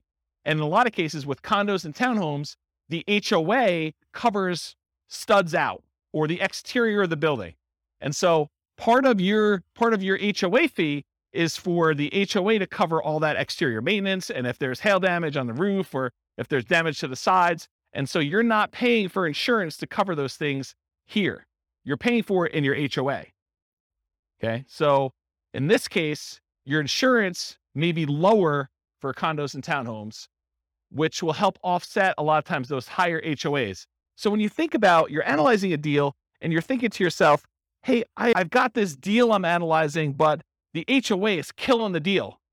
Well, maybe, but in a lot of cases, part of that HOA is really maintenance on your property or insurance on your property. And so you'll usually give up a little bit, like lower your number slightly for maintenance and lower your number slightly for insurance because the HOA is covering some of those. And you can use, I'm going to reference the capital expense and the maintenance and the capital expense spreadsheet a little bit here, but you could do those spreadsheets and figure out what you're paying and figure out what the insurance company is paying and then kind of make the adjustments there so that it's a little bit fairer comparison. Does that make sense? Anyone lost by what I just said? Because that's kind of an important point. It's honestly one of the reasons this class exists. Because I think this is what Steve was getting at when he was buy duplexes. Yeah, I mean, duplexes, sometimes you have less maintenance with a duplex if everything is sort of independent and you have one shared roof. But sometimes duplexes are even more expensive. You have a shared entryway and you've got to be responsible for maintaining that. And so it really depends on the property. It's not just automatically X is better than Y. I don't know, that's how I would say it. Okay, let me make sure I covered all this. Insurance can be less. Talked about that. It's coming to HOA for condos. Be responsible for the exterior. Often buyers responsible for studs in. We talked about that. Still need to verify with the HOA. So you want to check with them to make sure. Part of the HOA can informally be attributed to and justify a reduced maintenance number in the spreadsheet. Call your insurance agent to get an accurate estimate of what insurance will be. Watch the 2-hour class on insurance. I think I talked about that. Okay. HOA dues. So that's the next field. HOA dues tend to be higher on properties where the HOA is responsible for maintaining significant portions of the property. If the HOA is really just sort of a compliance arm, their HOA fees tend to be really low. If your HOA covers exterior maintenance and roofs and a golf course and a pool and everything else, expect your HOA to be much higher. Okay? You're less likely to have HOA dues as the number of units increases. Most likely to have with a condo or townhome, more likely with single-family home, less likely with duplexes, triplexes, and fourplexes, and least likely with 5+ units. Although there's exceptions to that, but I think that's a general rule of thumb that you're less likely to see HOAs the more units you go. In properties where the HOA dues include some maintenance, any type of maintenance at all, you might be able to justify using that lower maintenance number and insurance costs. And this can offset part of that HOA fee to make condos, towns more competitive from a return on investment perspective. I didn't cover it here, but we need to talk about this. So let's say you're in a big neighborhood and you have a huge hailstorm comes through and, the HOA is responsible for roofs. And they realize that 90% of all the properties need new roofs now. And they don't have enough reserves in order to handle their kind of like deductible for having all the roofs done. So they're short. So what does the HOA do when they don't have enough money to do the repairs on the properties that you own? They do what's called a special assessment. So they come to you and they say, look, we're short and we need to have a certain amount of reserve. So we're going to go ahead and say, each of you needs to cough up $1,000 per unit to cover your share of the deductible to have these roofs done because we didn't expect a hailstorm to do all these roofs at one time. So they come to you to say, okay, we all need $1,000 from you. What if you don't have the $1,000? That's a problem. But you can buy insurance to cover that deductible. So if the HOA comes to you and they say there's a special assessment for whatever, roof, sidewalks, whatever they need to do that for, you can purchase a separate insurance policy. You need to talk to your insurance agent about this, where the insurance company will then pay for the special assessment on your behalf. So you're paying a monthly fee of whatever it is, $25 a month. And if there is a special assessment at any point during the time that you're paying that policy, then the insurance company will cover that special assessment fee. So if I were personally buying an HOA or condo, I would always buy the special assessment insurance, in my opinion. Okay. Any questions on that? Utilities. Utilities can vary depending on the property. You're least likely to be paying any utilities on a single family home because this is the owner, the landlord paid utilities. So if you're renting a single family home to somebody, in most cases, that tenant is going to transfer utilities into their own name and they're going to be responsible for paying all those. You're not going to be responsible. But what if you have a triplex where it's a type of triplex where you walk into a part of the building and it's like an interior sort of like lobby, and then you've got 3 doors to the 3 different units on the inside? Who's paying the electric bill for the centralized unit? Who's paying for cleaning in the centralized unit? So those types of things, If you're paying some type of utility for the properties that's not in the tenant's name, then you need to put that in here. It can vary depending on property type. You're least likely to have that with the single family homes, as we discussed. You're less likely with condos and townhomes, and you're more likely with duplexes, triplex, fourplexes, fiveplexes as the number of units and common areas and amenities increase. So just realize that your probability increase with the number of units. Typically, you'd get this information from the MLS, brokers, sellers, and leases. Did I hit where you get the numbers from for everything? Did I miss anything? Look down your sheet. Tell me if I missed anything, because I just want to make sure. Is there anything on there you're like, where do I get this number from? So I think Kevin's not way on top of this thing. Or maybe I'm doing such a good job that I catch it on every one, but. He asked me about where you get the number from for appreciation. Oh, well, I mean, it's predicting the future. So obviously you roll a 6-sided die. And if you get a 6, you roll it again and you add them. What number for appreciation? 10% for appreciation, says Kevin. Make any claims against him if you don't see 10% in your properties. This is his address. I'll give it to you. Maybe. I could probably make it a non-deal if I really, really struggle to do that. But you're right. Everything starts looking pretty good, which is why, last couple of years has been amazing here. I got no unhappy clients, that's for sure. All right, got my water. All right, so we talked about utilities. Any questions on that? Other expenses. I combine these two into one slide. You're slightly more likely to have additional other expenses on properties with more than one unit. This is like if you have to do snow removal on a fourplex, because who's going to shovel snow when you've got shared walkways and stuff? Or lawn care, or things like that. Most likely have 5+ units as the number of common areas and additional shared amenities increase. You typically get these numbers from the MLS, brokers, sellers, and leases, although my experience is that they're very rarely accurate. So you gotta use your personal experience to kind of estimate what you really think they should be. And it sure helps if you have other properties. You're like, oh, I have another 10plex and my landscaping costs for that are this. Let me go ahead and use that for this one. But if you don't have those actual numbers, sometimes it's really hard to estimate. All right, maintenance percentage. Maintenance can vary depending on the property type. It tends to increase as the number of units and the number of common areas and additional shared amenities increase. Think about this. If you got to maintain a central area, that tends to increase your costs. Single family home where you're responsible for all maintenance tends to be higher than condos and townhomes where the HOA is responsible for some maintenance. We talked about this idea. Part of the HOA can be informally allocated for maintenance instead. Some investors will include or at least mix in some capital expenses with maintenance. So if you haven't watched the 2-hour class on capital expenses, I would strongly recommend you watch that because it's mind-blowing. But the idea is that some things some people consider to be capital expenses are probably maintenance, and some things some people consider to be maintenance are probably really capital expenses. And so you try to figure out where the blend is for what percentage you use here, what percentage you use for CapEx. Just between the two of them, you need to cover everything. Think of it that way. So in that class on CapEx, I have a basic spreadsheet and advanced spreadsheet. I'll show you those, I think, on the next slide. And then keep track of your maintenance and capital expense numbers over time to get a better feel for your own numbers. And as we see periods of massive inflation, what should you expect to see with maintenance and capital expense costs?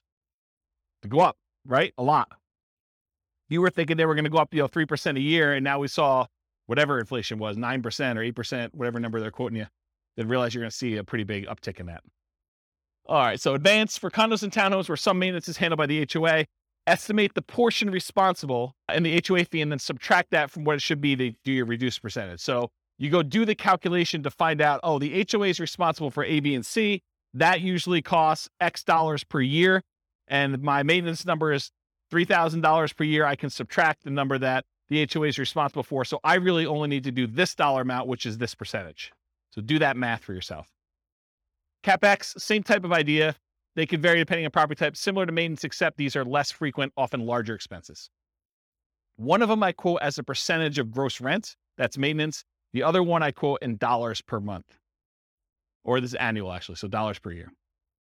All right, these are examples of the two spreadsheets in that CapEx class. I really recommend you go watch those. This is the basic one. The basic one you put in the cost in today's dollars of all these different things that you're going to do, how frequently and number of years that you replace them. And then it will take an inflation rate into effect and tell you, this is what it will cost this number of years in the future. So this is what my yearly cost is that I need to save. This is how much I need to save each month. So it tells you how much you need to save for the year's costs and how much you need to save for the month's costs in order to have all these things covered with inflation this number of years out for one use. So that does the basic one.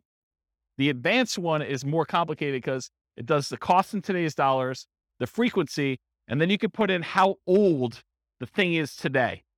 So you may only have, instead of 10 years for an air conditioner, you may be 5 years in. So you really only have 5 years to save up to replace an AC.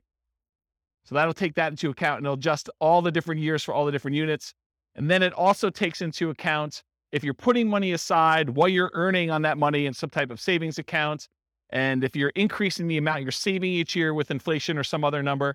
So the advanced one does a whole bunch of calculations. It's almost like cash flow planning for CapEx, and it shows you your account balance over time and sees if you ever go below zero, and shows you when they all happen and how big order of magnitude they are, like how large the expenses are. And it sums up all of them in this bottom one. So the advanced one is for someone who's like, yeah, I really, really want to know and have understanding of CapEx. The basic one should get you close. Okay.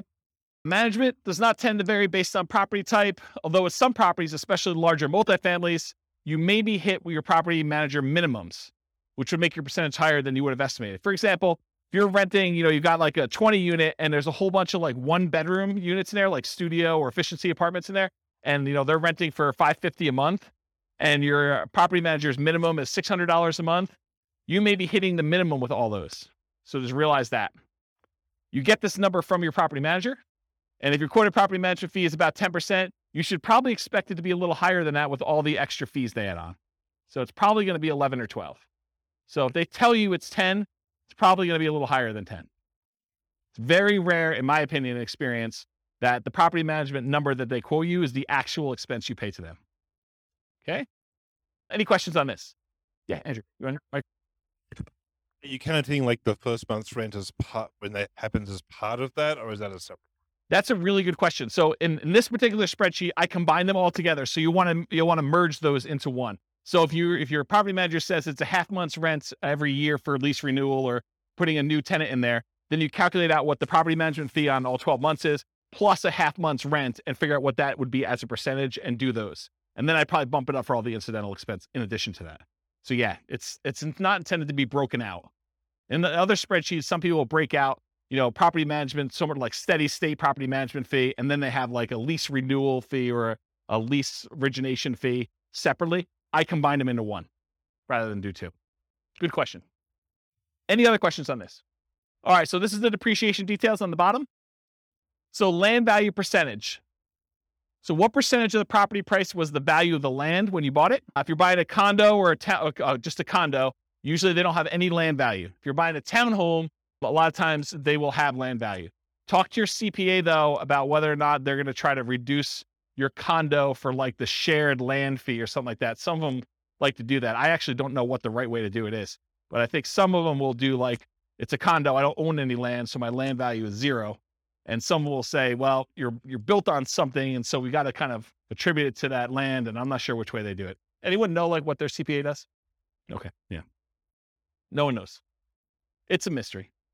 So that's a land value percentage, because when you depreciate a property, what we're trying to figure out here, one of the reasons why we ask these questions, is we're trying to figure out what the depreciation benefit, what the tax benefit of owning a rental property is from the government. And then what we need to know to calculate that is how much of the purchase price was land, because you can't depreciate the land, you can only depreciate the building. So we need to know what percentage was land. Then we also need to know whether it's a commercial or residential property. And by commercial residential, I don't mean, 5 units and above. I mean whether people live there or not. So if you're doing an industrial building or, some type of like other commercial thing, which I can't think of right now, but something where people don't live in, that's commercial. And that's at a different time period. And then residential is 27 and a half years. And then lastly, I need to know what your effective income tax rate is to estimate what that cash flow from depreciation will be for you. I need to know what your tax rate is so that I can say, hey, look, you're going to be able to depreciate this amount of money, and at your tax rate, it's about this much per month for you. Okay?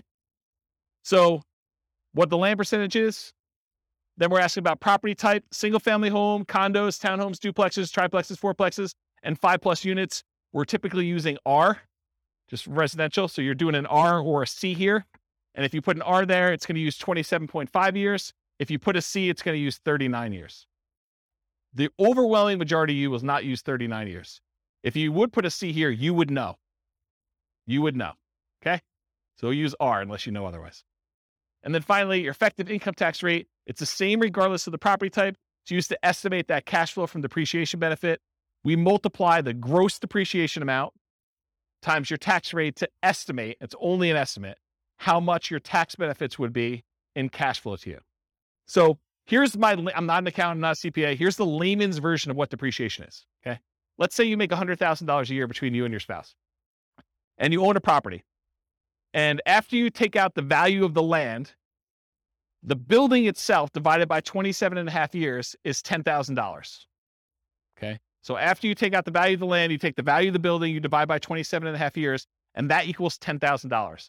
That $10,000 is what I call gross depreciation. You're not going to hear your accountant or your CPA talk to you about calling it gross depreciation. That's like a real estate investor, James kind of term, okay?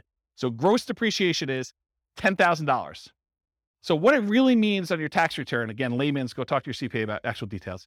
Instead of having to pay taxes on $100,000 now you only have to pay taxes on $100,000 minus the $10,000 in depreciation. So you're really paying taxes on $90,000. So if you think about it, the $10,000 that you got in gross depreciation, if you multiply that by whatever your tax rate is, that tells you how much you did not have to pay in taxes. So $10,000 times 20% effective tax rate says about $2,000 a year is what you're actually not having to pay in taxes by owning that rental. Does that make sense? Okay. Yes, it is only for rental properties. So if you are renting out part of the property you're living in, I believe you could take some depreciation, but not the full amount. Good for house hackers. Yep. Once you convert your property from an owner-occupant as a nomad, which you can take depreciation for, in year 2, you can start taking depreciation. Okay? If you don't qualify, if you're like a high income earner and you don't qualify to take depreciation, go ahead and put 0 here, and it will actually remove depreciation benefit from there. If you think, hey, look, I make too much and I don't want to see it, or I make too much and I'm never going below this income, then you can go ahead and use 0. But technically, depreciation rolls over and you can take it later, is my understanding. Again, I'm not a tax guy. Okay. All right. No other questions on this? And this is only an estimate for depreciation. It'll be a slightly different calculation for you on your taxes. All right. Defaults and overrides. So we're done with that input section for taking your notes. Now I'm moving on to this thing, but there's not a lot for you to look at. So I'm going to run through a couple ones on here that you may want to modify, the more common ones for you to modify. You can modify whatever you want. You could see all the ones that are kind of like filled in shaded squares. Those are all manila colored. You can edit all those. All right. However, these are the most common that you'll want to override, in my opinion. Appreciation rate. Kevin thinks properties are going up 10% a year. You could go into here, find the appreciation tab, and modify that from, my default, which I'll show you what it is, to Kevin's default of 10%. I wouldn't use 10% if I were me, but Kevin would recommend everyone use 10%. Then everything looks like a deal. Okay? So appreciation is one of them. Rent appreciation rate, how fast rents are going up. That's another one I think you may want to modify, especially if you're in a market where rents are not going up or property values are not going up. Although lately it seems like every market has property values going up. But there have been historical periods of time where property values in certain markets have not appreciated, especially certain types of properties. So you'll find they're good cash flow markets, but their property values are the same price as they were 10 years ago. Although that's probably not true recently. But maybe it's not going to be true in the future either. I mean, maybe it's going to be fixed. Maintenance, especially for new construction. I have a slide on this. Sales costs. If you're a real estate agent and you don't have to pay, the cooperative part of the real estate commission, you can go ahead and reduce the sales costs on here as one example. And refi costs. So if your lender is quoting you a different number than what I have in here for your refi costs, then go ahead and change that too. If you find yourself wanting to use a different default for an override, like you're like, James, I'm tired of going in here and actually changing your appreciation rate every single time, or your rent appreciation, or the refi cost, or what my cost of sale are, then go ahead and change it once. Use that as your default spreadsheet that you used from the very beginning. Then only use yours. Don't download mine every time. Does it make sense? So edit it once. You don't need to do it all the time. All right, so override. So this is an example of how to do the appreciation rate. This is in the overrides tab. You can see it on your handout. This can vary depending on property type. Some people believe that single-family homes appreciate faster than condos or townhomes. The data I have does not show that to be necessarily true. They're really close. But maybe over a long period of time that is true. Although it doesn't make sense to me because then people would buy condos and townhomes because they would be undervalued. But I don't know. Who am I? And these numbers can change over time. I can see prices for apartments largely driven by cap rates changing at different rates than what we typically use for non-5+ units. I can see that happening. Historically, I've suggested 3% per year for appreciation rates for most modeling. Some markets you'll be lucky to see 3% per year. Other markets, 3% seems like, per quarter, especially the last year. But, last year is exceptional. Are you guys getting involved in real estate investing because you think it's going to be 12% a year? I should discourage you now. It's not going to be 12% a year every year. You might see some years like that. That's what's great about it. You accumulate a portfolio and you have some lean years, and all of a sudden it's like, I'm so smart. I have like all these properties and they've got up in so much in value. This is like amazing. Not every year is like that though. Okay. So in order to do that though, either right here, appreciation rate, it shows you what the number is. If you put a number in here, it'll change it for that year for you. And then it will usually repeat it, I think. And so you go ahead and change it, and then you change it for each year that you want to change the appreciation rate. Okay. That's how you do it. Same idea for rent. In fact, the same thing I basically just said. I've historically used 3% for rent depreciation rates. You'll be lucky to see in some markets. In some markets, 3% seems low. So you can go ahead and change the assumption though. Rent depreciation rate, it changes right here. You can't change it for year one because that's the number we're using from the homepage. So you put in the rent, it doesn't go up in year one, right? It starts in year two that it went up that amount. So you go ahead and do the appreciation rate there. And then it shows you what the monthly rent is. You can even override individual rents if you want to. Like everything is overrideable. Overrideable. I think that's a word. Okay, so that's another one you'll do. Maintenance. So I'll talk about the maintenance one. So you can adjust maintenance. If you're going to buy a property and you know it needs a lot of work, you can crank up your maintenance for the first few years while you're doing all the work. But another case that we see a lot is new construction, where you're buying a property and you know that because you have a home warranty from the builder and everything's brand new, that you're probably not going to see pretty high maintenance for the first few years. So you could artificially lower your maintenance numbers. Historically, I used to teach you put 2% in for year one, 4% for year two, 6% for year three, 8% for year four, and then you go up to the 10% per year. And that only works in our marketplace with our rents and kind of like how things work out. If you don't feel that's conservative, don't use it. Use 10% from the very beginning. That's more conservative to do that, or whatever number you believe is true for you. So you can override that. I'll mention one thing too. So you could either do, I'm going to set aside this chunk of money in rent-ready costs to deal with a property that needs a lot of repairs. Or you could say, I'm going to pay for these repairs out of cash flow and crank these numbers up until you think you'll be done, right? So you could say, I'm going to put aside $20,000 to do all these repairs on this property when I buy it in rent-ready costs. Or, hey, I'm going to do whatever this number is till I get to zero cash flow, essentially, and for the first X number of years until I paid for it from cash flow. Okay. Sales costs. So this is another part of the spreadsheet. It shows you your sales costs. So you can do your closing costs, which is what you have to pay when you're selling the property, any real estate commissions as a percentage that you're going to pay there, or depreciation recapture tax. So that when you get this depreciation benefit while you own the property, but when you sell it, the government's like, we want our money back. So you get this huge benefit of depreciation, cash flow from depreciation while you own it. But then when you sell it, they actually look at what you took and they want you to pay taxes on the amount that you took as gross depreciation. So that's what depreciation recapture is. When you go to sell a property, we want to then pull that out.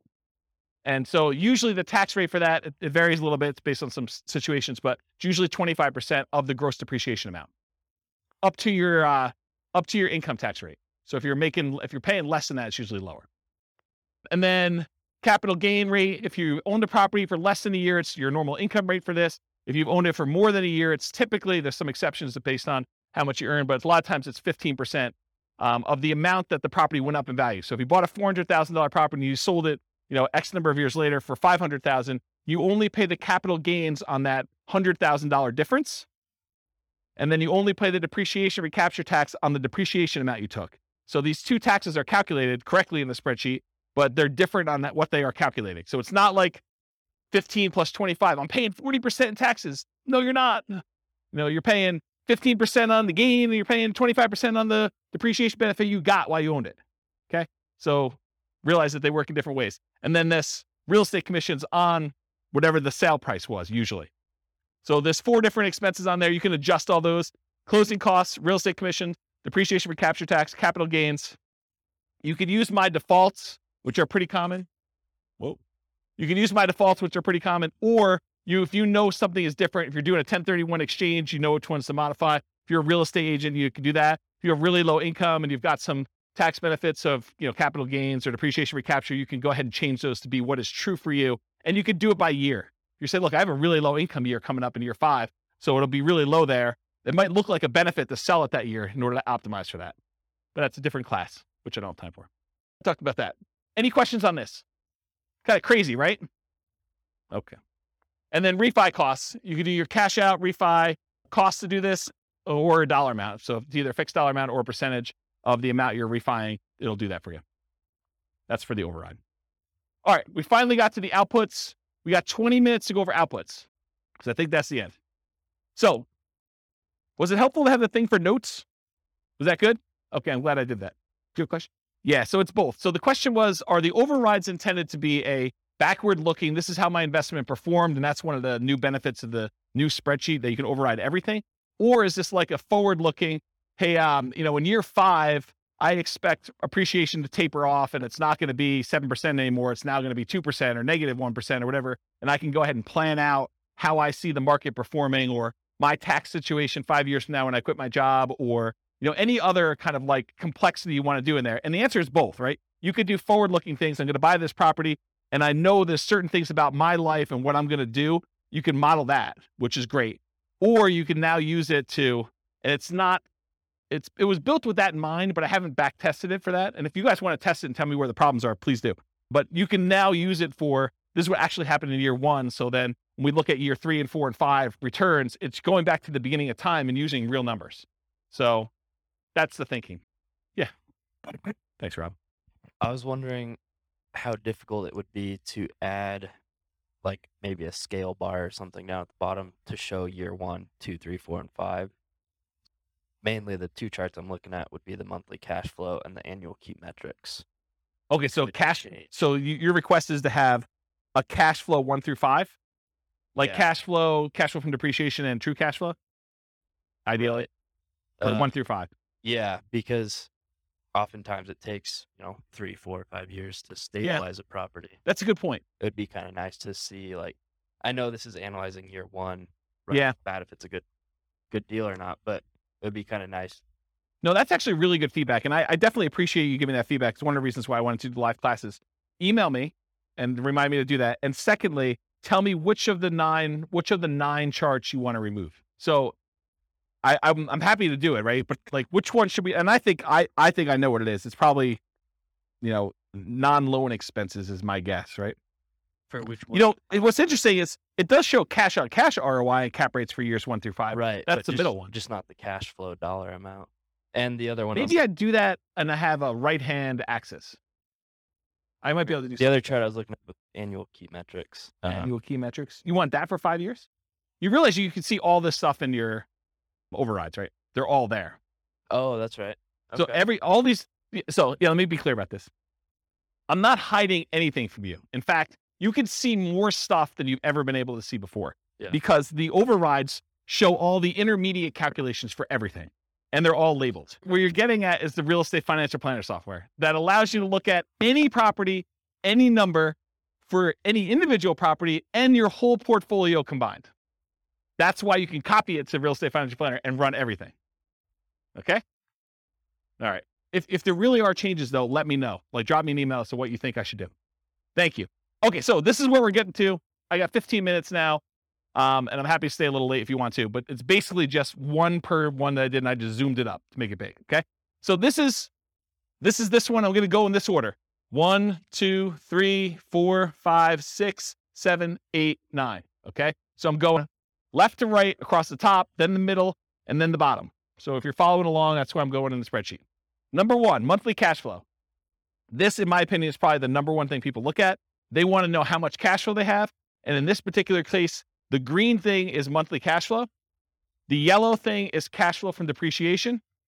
And the 2 combined, summed up with the total at top, is what we call true cash flow, which is literally these 2 added together. I'm not trying to trick you. I'm just trying to make it easy, right? So these numbers should be added up to this. Does that make sense?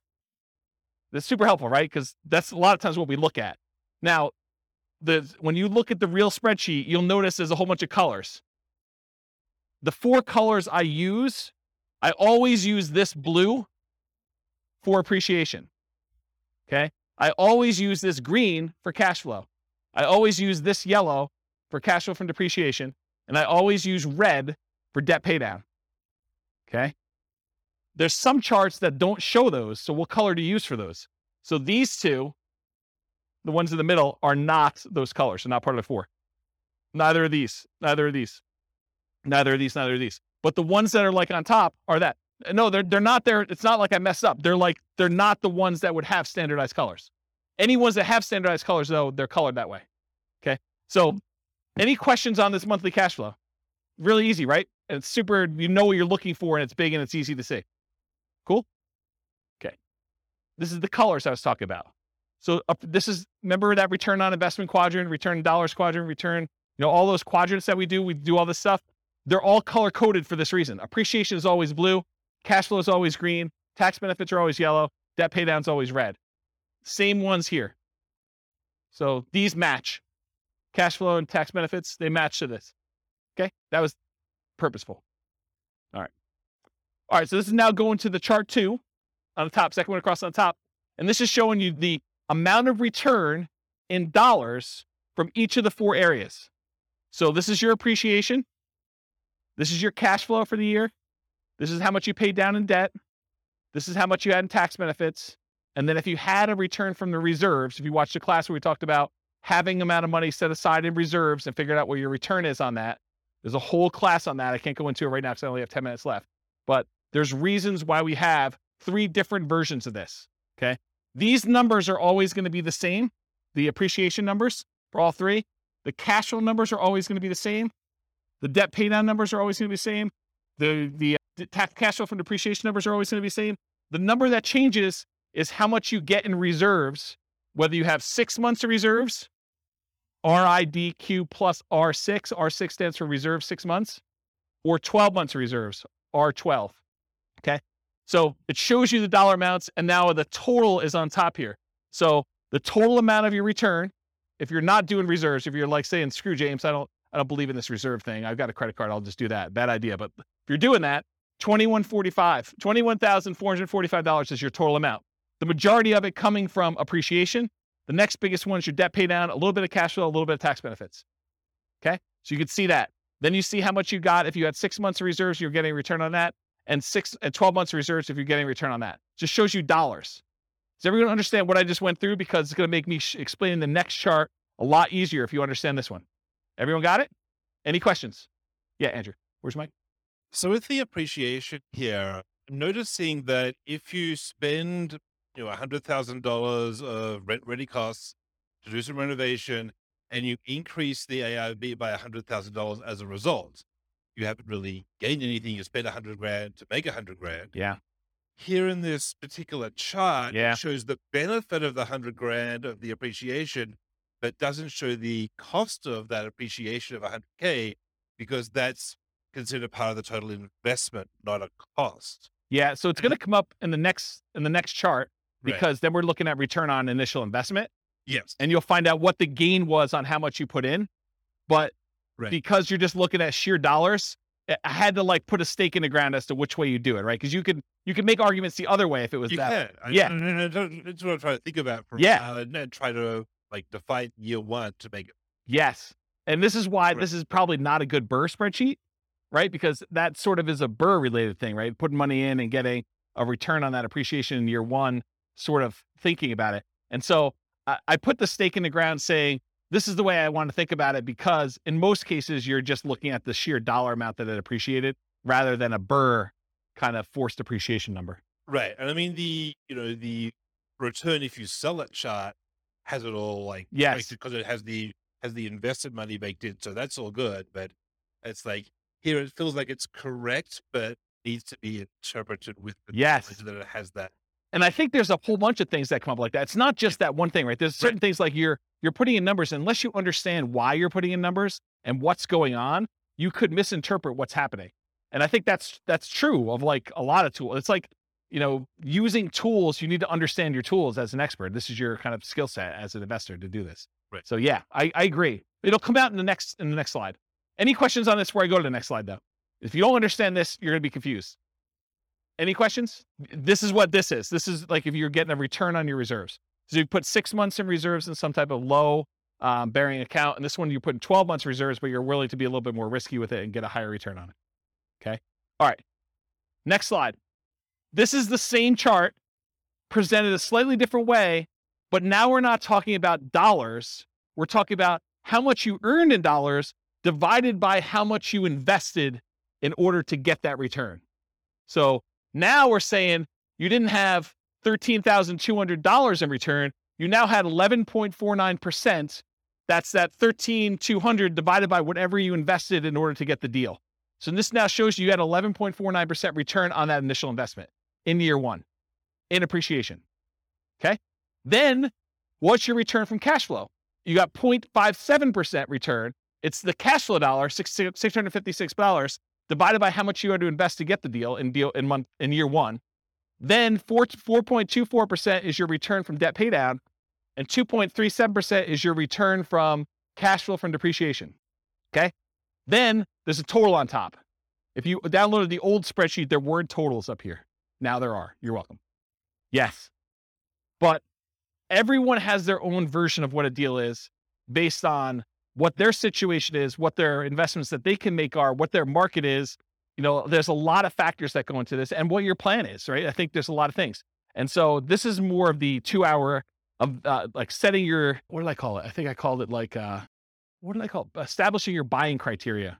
Yeah, there was a buying criteria class where I talked about all the different ways to measure returns and what yours are for setting up what makes a deal for you.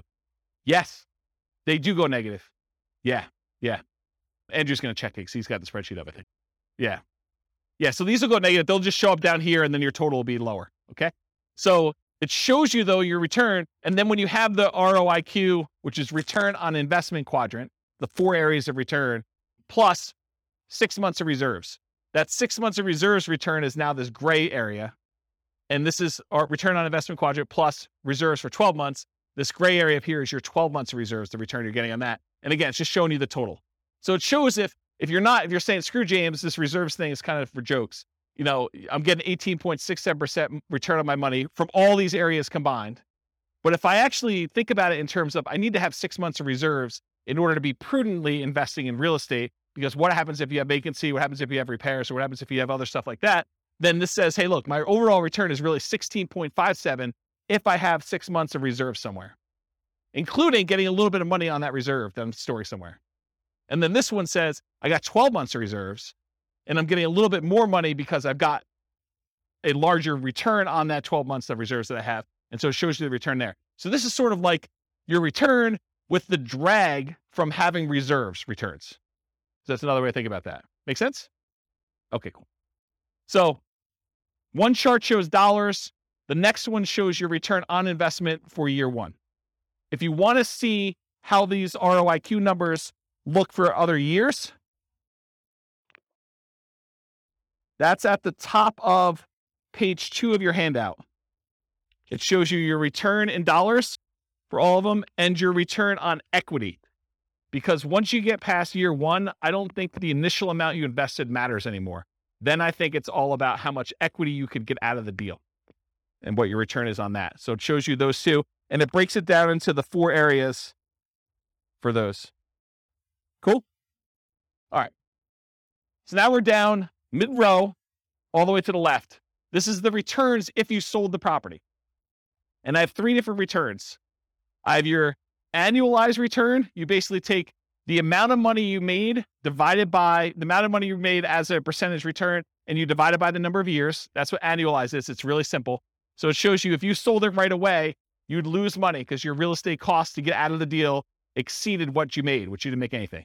But then as years go by, year 2, year 3, you start getting to the point where you're going to make a little bit of money using the assumptions we had. And then the further you go out, the higher this is. And this is the just really simple return you earn divided by the number of years. That's what annualized return is. The next one is compound return. That's the gray line, the bottomish one. And that shows you what return you had as if that was a yearly compounding return. I have to figure out what the formula is, but it's something with an exponent and stuff like that. Just realize that that's what it is. It's compounding. And then the last one is your internal rate of return. Internal rate of return takes into account when you have money going into the investment and when you have money coming out of the investment. And it does a return based on that. So that probably is, in my opinion, the best one to use of the three of them, internal rate of return. So it shows you what it is. And you basically look at the year and what the return is in that year. And that tells you what that return is per year. Okay. So this is like almost 10% per year return in this case. Any questions? And this one shows 20 years for you. So you can see 20 years worth of history. Okay. Any questions on that one? All right. The next one shows you, some people like to look at cash on cash return on investment when they're evaluating their deals. Some people are all about cap rate. Cash on cash says, what's my cash flow divided by what I actually put into the deal? The cash I'm getting back divided by the amount of money I invested. Cash on cash return on investment.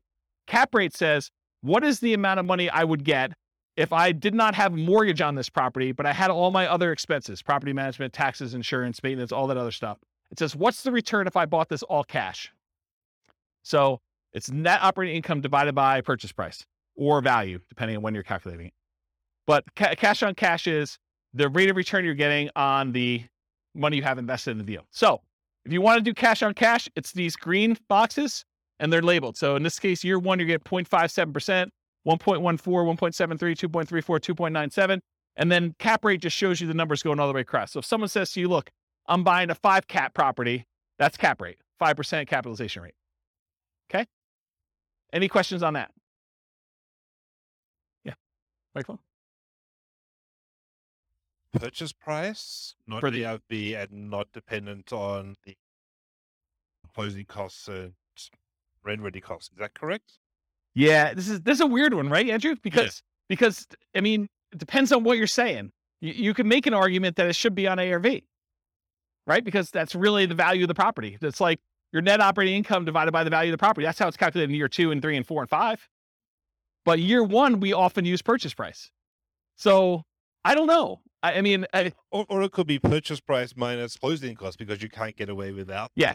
So are you going to the bank and you're trying to show them, like how bad this is, or you bragging to your friends at a coffee party and you want to tell them the better number? I don't know. It's literally like you could go either way. What I actually do here, I don't remember. Probably. I think it's purchase price. Yeah. So that sounds, well, it shouldn't be. It should be ARV. Okay, maybe ARV. Because if I'm doing year 2 and 3 and 4, I wanted to be consistent. Yeah. I didn't want to have a number there. So I do ARV, but you can make a really compelling case to do purchase price, right? Because that's really what you're buying it at. Or total invested is the other, because you have to invest. Yeah, you're finding all like my weird case examples, like all the. Well, these are to do with you. These are core to the. No doubt. This is like a conversation you and I would have offline that no one else would care about. So yes, I totally agree. Any questions on this? So some people are like cash on cash people. Some people are cap rate. The other way to think about it is cash on cash takes into account your financing. Cap rate does not. Cash on cash takes into account your financing. Cap rate does not. So if it's a weird market where financing is unusual or hard to get or something like that, this becomes a much better metric because it impacts whether it's a deal or not. It'd be return on equity only in the case where it's paid off. Yeah. Yep. I think that's correct. The green bar would become equal to the cap rate if it was paid off. Yep. They become the same. All right. You guys are going way off track, but that's good. You ask your questions. You guys have probably heard the concept of return on equity, right? Return on equity is how much should I make in appreciation divided by how much equity I have in the property, or how much should I make in cash flow divided by how much equity I have in the property, or how much should I make in cash flow from depreciation divided by how much equity I have in a property, or how much should I make in debt pay down divided by how much equity I have in a property. You guys have kind of understand that concept. That's not exactly what this chart is, although it's really similar. The difference is your equity in the property is not all yours to keep. If you were going to go sell that property, there would be costs. You probably have real estate commissions. You probably have closing costs to get out of the deal. You have that depreciation recapture tax. You have capital gains tax. So your equity, you may think, hey, look, my property's worth $500,000. I owe $400,000. I have $100,000 in equity. Oh no, you do not. What you have is $100,000 minus 6% of the $500,000 in real estate commissions, minus 1% of the $500,000 in closing costs, minus 25% of whatever I had to get in depreciation over those years that I've owned it, plus 15% of the $100,000 that I had in appreciation. Those are all subtracted from that $100,000. So maybe you have $50,000 or $40,000 left. This chart shows you that return you had from appreciation divided by what you'd walk away with in cash by selling the property after all those expenses, closing costs, real estate commission, depreciation recapture, and your capital gains. So true net equity is actually the equity you have if you sold the property and you did all the stuff you're supposed to do, paid closing costs, paid whatever transaction costs to get out, the depreciation recapture and the capital gains tax. Okay. So these numbers, in my mind, you want to know what your true net equity is because you want to know, hey, if I sold this property and now I walked away with $40,000, what would I have to get on that money that I walked away with in order to match this real estate deal? That's what we want to know, right? We want to know, like, if I sell this, what do I need to beat to invest? So that's why I like this. And this is why this chart is the way it is. So the blue line shows you your return from appreciation divided by how much true net equity you would have in that year. The red line is your debt paydown return over true net equity. Your yellow line is your cash flow from depreciation line over true net equity. And your green one is your cash flow over true net equity. And this dotted line is the sum of all of them. So you're pushing almost a 23% or whatever it is return on true net equity in year one, and it kind of continues to taper off over time. Does that make sense? Okay. Annual key metric. I'm moved on to the next one. I'm at the very bottom all the way to the left. This just shows you your gross potential income. If you didn't have any vacancy or anything, what's the maximum you could possibly get from this property with the current rent you're getting? That shows you what it is per year in year one. Gross operating income is this after your vacancy expenses. Operating expenses tells you how much you're spending in order to operate the property, taxes, insurance, maintenance, stuff like that. Net operating income is the amount you're getting from gross operating income minus your operating expenses, gives you your net operating income.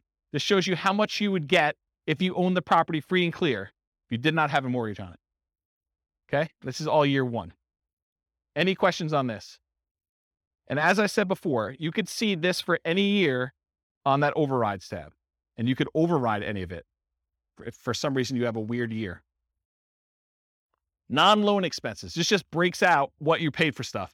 This is what your vacancy, which is not really a loan expense, but I put it in here because I wanted it to see it. Vacancy is the odd man out, but $1,000 in vacancy.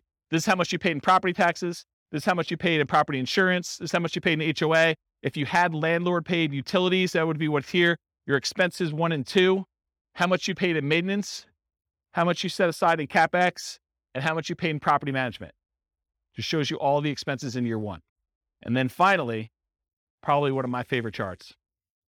This chart shows you the two different equities you have in your property. The equity if you sold it, and the equity if you were able to get a 75% cash out refinance loan. And then what it costs you in order to access that equity. Okay. So the blue line shows you how much true net equity you had. You had a little less than 100,000 in year one. And it kind of steadily increases over time to year 20. The yellow line shows you if you could go get a 75% loan to value loan, how much could you pull out in cash out refinance equity each year? Okay. And then the dotted line shows you CTA stands for cost to access true net equity. So what are all the costs, real estate commissions, closing costs, depreciation recapture tax, capital gains tax, in order to get at this $100,000. So you paid 40% of what you got out here of $90,000 or so in order to get at this. That's really expensive money, right? So you could see what the cost was in order to get at that money. Okay. And if you do a cash out refinance, it starts off really, really expensive to get out a very small amount of money. But over time, as your equity increases, your cost to access the cash out refinance equity goes down. That make sense? Because a lot of people are like, hey, I want to redeploy this equity, right? I want to go use this. Well, some people don't care. They're like, I don't care about the cost. It's the opportunity to go buy another property. And in that case, that's fine. But at least you know now what the cost is to get at that. And this shows you how much you can get at. Okay? All right. Last slide. Then I'll take questions if you guys have it. I would suggest to you, if you're serious about being a real estate investor, go analyze 100 deals. And one of the reasons why I want you to do this is, number one, I want you to be practiced so that when you actually have a deal you're serious about, you know, like where stuff goes, where to get things, and you're pretty quick at doing it, and you have a feel for a lot of different stuff. And secondly, I want you to know what a deal is and what a deal is not in your marketplace. Because if you go analyze 100 deals, 90% of them are going to suck. They're just going to be like, yeah, it is a pass. But then you're going to be like, oh, these 10 look decent. And you're going to know what looks decent because you'll have analyzed 100 of them. Okay, so that's why I suggest you do that. Then, how many people are like overwhelmed? They're like, holy crap, James, you are like crazy. No one? Oh, okay, you got a couple people. Okay, yeah. So this is the challenge, right? Because not everyone builds spreadsheets like this in retirement for fun, right? Like, this is like, oh, I'd like to make a new spreadsheet. I'm going to go build this crazy thing. And this is what pops out 2 days later. And I understand that. And unless you have done this a whole bunch of times, you're like, cash flow from depreciation, true net equity, what are you even freaking talking about? It's like foreign language to a lot of folks. And you'll get better at it over time if you keep coming to class, which is what you want to do. But if you're overwhelmed and you're about to go buy a deal or you're trying to do this, get help. Don't like try to struggle through it and think, oh, I think I got this. And then you kind of half-ass it and you end up with a really bad deal or really struggle with something. You can ask your real estate agent to say, look, I'm doing this deal analysis. Help me walk through this together. They may use my spreadsheet. They may use one of their own. It's up to you and up to them. But go ahead and ask them, or go find a CPA or an accountant who understands this stuff and can help walk you through your numbers. It would help if you did the 100 deals first.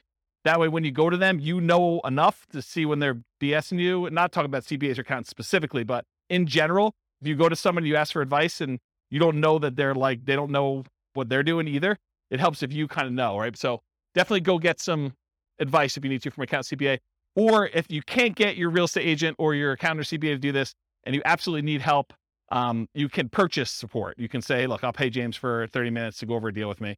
And you could, or someone else. It may not be me, but because I may not want to do it forever. But basically, you can go do that if you really, really want to. Steve's laughing because he knows. He's like, yeah, James is going to do this once. He's going to like, screw this. I'm not doing that anymore. I appreciate that. Yeah, I appreciate that. It's a very nice compliment. I'll have to give Steve his $20 later. So in my opinion, it's better to pay a little bit of money and avoid buying a really bad deal than to buy a bad deal because you were unwilling or, your pride was too much to ask for help. I think it's just better to get help if you need it. All right. That's all I got. Any questions about anything before we go? Was that helpful for you guys? Was there any lingering things you're like, oh man, James, I thought I was coming to learn about this and you didn't even talk about it. Anything like that going on? Yeah. You want to do the mic? Just to make sure. I think you have this, but is there a list of like all the different equation breakdown somewhere? They're all visible in the spreadsheet, right? Like you can mouse over it and see them. Yeah. And one of where it's appropriate, I use named variables when I build my spreadsheets. But what the challenge is when you start going 40 years out, I'm not naming appreciation year one. It's whatever the letter is. So it's all in there. You can go like mouse over it and it'll show you in the field. Andrew can double check me, but I'm pretty sure you can see those, right? If you mouse over like a computed field, it'll show you what the formula is on top. Yeah. So there's a good book out there. I think it's like, 103 investor metrics every real estate investor should know or something like that. There's a book on Amazon you could buy and it walks you through the calculations for how to do all of them. So that's probably a good book if you haven't ever seen those and you need that. I don't remember what the title is, but it's something like that. 52 metrics some real estate investors need to know, or look on Amazon. I was just wondering where we go to start the 100 deals. MLS. Just start going through MLS. If you're doing stuff locally, go pull them out of the MLS, or you're doing stuff remotely, pull them out of their MLS. But yeah, don't overcomplicate this. Just go pull up deals. It doesn't even matter if it's a good deal because you're going to start finding out what's normal, and then you'll start saying, "Hey, look, I'm tired of analyzing the same crappy deal. Let me start discerning and getting better." Anything you do in life that you practice multiple times and you do repeatedly, you just naturally start getting a feel for it and you get better at it and you start understanding how things work out. And it may take more than 100, or you may be done at 15. It's probably going to be closer to 100 though. And I can't tell you how many deals I've analyzed at this point. It's a lot. It's a lot of deals. And eventually you start coming up with rules of thumb where you're analyzing a deal and you're like, oh, this is just like this property that so-and-so bought or I bought, except it's $10,000 more or $50 less in rent or $100 more in rent. And so you start getting to the point where you're like, that was a really good deal. It was like $200 a month cash flow. So if it's $50 more in rent, that's going to be like $250 in cash flow. So I know that's going to be a good deal. And you start getting references that you can use and shortcuts, but you don't get that unless you've done 100 and probably more than 100 to kind of get to that point. But that's where you're aiming for. So you said there's a class though that says like criteria that you would consider. Do you remember the title of that class? Was it Establishing Your Buying Criteria?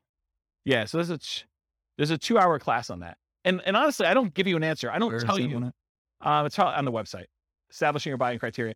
So the challenge you're going to have with that class is, I don't say to you, 10% cash on cash, you want to buy those, right? What I talk to you about is, these are the different kind of metrics you can use to establish whether this is a deal for you or not. And it's up for you to decide what that is. And honestly, if I gave you numbers today, they may be very different than what they are 6 months from now. And I know they're different than what they were 6 months ago. Like, I did a class right before I went on sabbatical and I was going to retire, and it was called, Is Nomad Dead? Because the question I got from people was, hey, James, in your Nomad book, you're talking about $270,000 properties. And the properties I'm buying now are $400,000, and the rent to price ratios are very different than what they were. So is Nomad work anymore? Should I even bother with this crap? And what we determined was, look, if you ran Nomad from where we were then, which is probably even different than it is now, but if we ran it from where we were then, I showed you what the returns would be with just really modest kind of like returns. And I said, can you beat this return somewhere else? Do you have another investment that you can make, or another investing strategy? Maybe it's not even real estate, maybe it's stocks, or maybe it's something else, but do you have another thing that you can do where you can beat these types of returns? And if you do that. I'm not, don't do the Nomad one if it doesn't make sense. But I think for a lot of folks, Nomad crushes everything. Like, you just look at it, you're like, even with conservative numbers, and even with markets going down for a couple of years or things like that, I don't have something that I can use to beat it. Wasn't that sort of the gist of that class? Like, I'm not trying to tell you to do Nomad. I'm just saying, look, this is what Nomad looked like back then. This is what it looks like now. Can you do better? Can you do worse? I don't know. You decide. So I can't give you a number. I can't tell you, you need to make $100 a door, or you need to make $500 a door, or you need to make 5% cash on cash, or you need to do this. Partially because I could tell you need to make 5% cash on cash, but that may be for putting 25% down, and maybe it's not even buying in our local market. And then you're like, well, I can't find any things where I can get 5% cash on cash because I'm doing Nomad and I'm putting 5% down. So nothing's got 5% cash on cash. It's all negative. Or I'm doing a VA loan with nothing down for my first deal, and there's no way I can get numbers like that for that particular deal. And in another market, someone could be listening to this recording and being like, man, you guys aren't able to get positive cash flow. I'm trying to determine whether I'm buying a $600 a month positive cash flow deal or the $450 one that's in a slightly better area. And so it's a totally different thing. Or maybe you're doing short-term rentals or something like that, where it's like, 5%, like try 50% cash on cash return in the year. Like, they're totally different numbers. Or maybe I'm doing Burr and I'm really trying to not have money in the deal at all, but my cash flow I don't care about, because I can wait a long time for cash flow to improve when I don't have anything in the deal. There's all different criteria, and it's really you that needs to decide that, not me. I can't come in here and tell you do this, and it'll be out of date, 3 months from now, especially if the market softens or the market gets, hard to imagine it getting crazier than it is, but the thing goes both ways. And a lot of people who come to these classes and they're relatively new, they haven't seen the down market yet. And so you don't know what you don't know. And I'm sure I'll talk about that in future classes, but I've lived through some pretty rough markets. And so you have a different perspective when you do that. And you know that you can't put in 10% for appreciation and expect that to be a reasonable number. Right, Kevin? Yeah. See? But when you put in 3% and then you go back and you're like, wow, James is off. It's not 3. It's been 9 for like the last 3 years. And I look like superstar. Just, remember those superstar feelings next year when you give 5% back, right? Because it still is awesome, but it's still not, where it is. Even if it didn't go up in value at all and all you did was pay it off over 30 years, the numbers look awesome.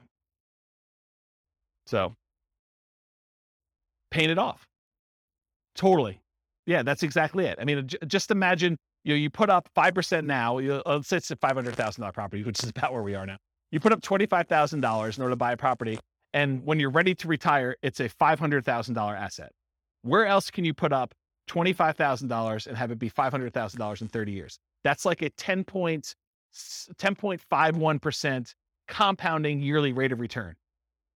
Yes, totally. And this is what I'm saying. I'm trying to really simplify the math down and make it so it's hard to not do this. But my point is, and I'm going really over time, there's a phenomenon in the more traditional stock market investing world. It's a special time in your life when the amount of money that you're investing each year is produced by the amount you have invested. So you're putting away, let's say, $10,000 a year, and you get to the point where you have $100,000 invested, and then that year you have $100,000 invested, and that produced $10,000 return for you, and you're putting in $10,000 a year. It's this like magical inflection point where your investments are doing as much work for you as you are personally doing yourself with active activity, like you're doing stuff.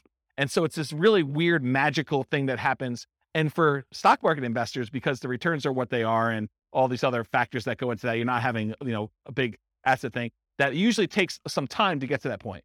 What's crazy is that with Nomad, a lot of times that happens in year one, where you put up a certain amount of money, especially if you're putting these really low down payments, like 0% or 3% down, and you have a crazy appreciation year of 6 or 7 or 9% or whatever it is. You could get to the point where the investment you have is doubling what you put into your deal in that first year.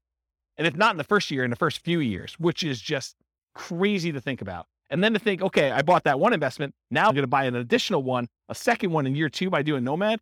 That's just awesome because now you've got 2 contributing toward that thing, which is just crazy, crazy good. I don't know. I'm off on a tangent. Any other questions? Well, thank you all for coming. I appreciate it. We'll stick around for a few minutes. I'm going to stop the recording. Thanks all for coming. I will talk to you all soon. With home prices up, mortgage interest rates up, and rents up, but not quite enough to counteract the higher prices and interest rates, cash flow on rental properties in Santa Ana is harder than ever. Book a call with the Real Estate Financial Planner to apply our proprietary 88 strategies to improve cash flow on your rentals. See the show notes for a link to schedule your call and improve your cash flow today.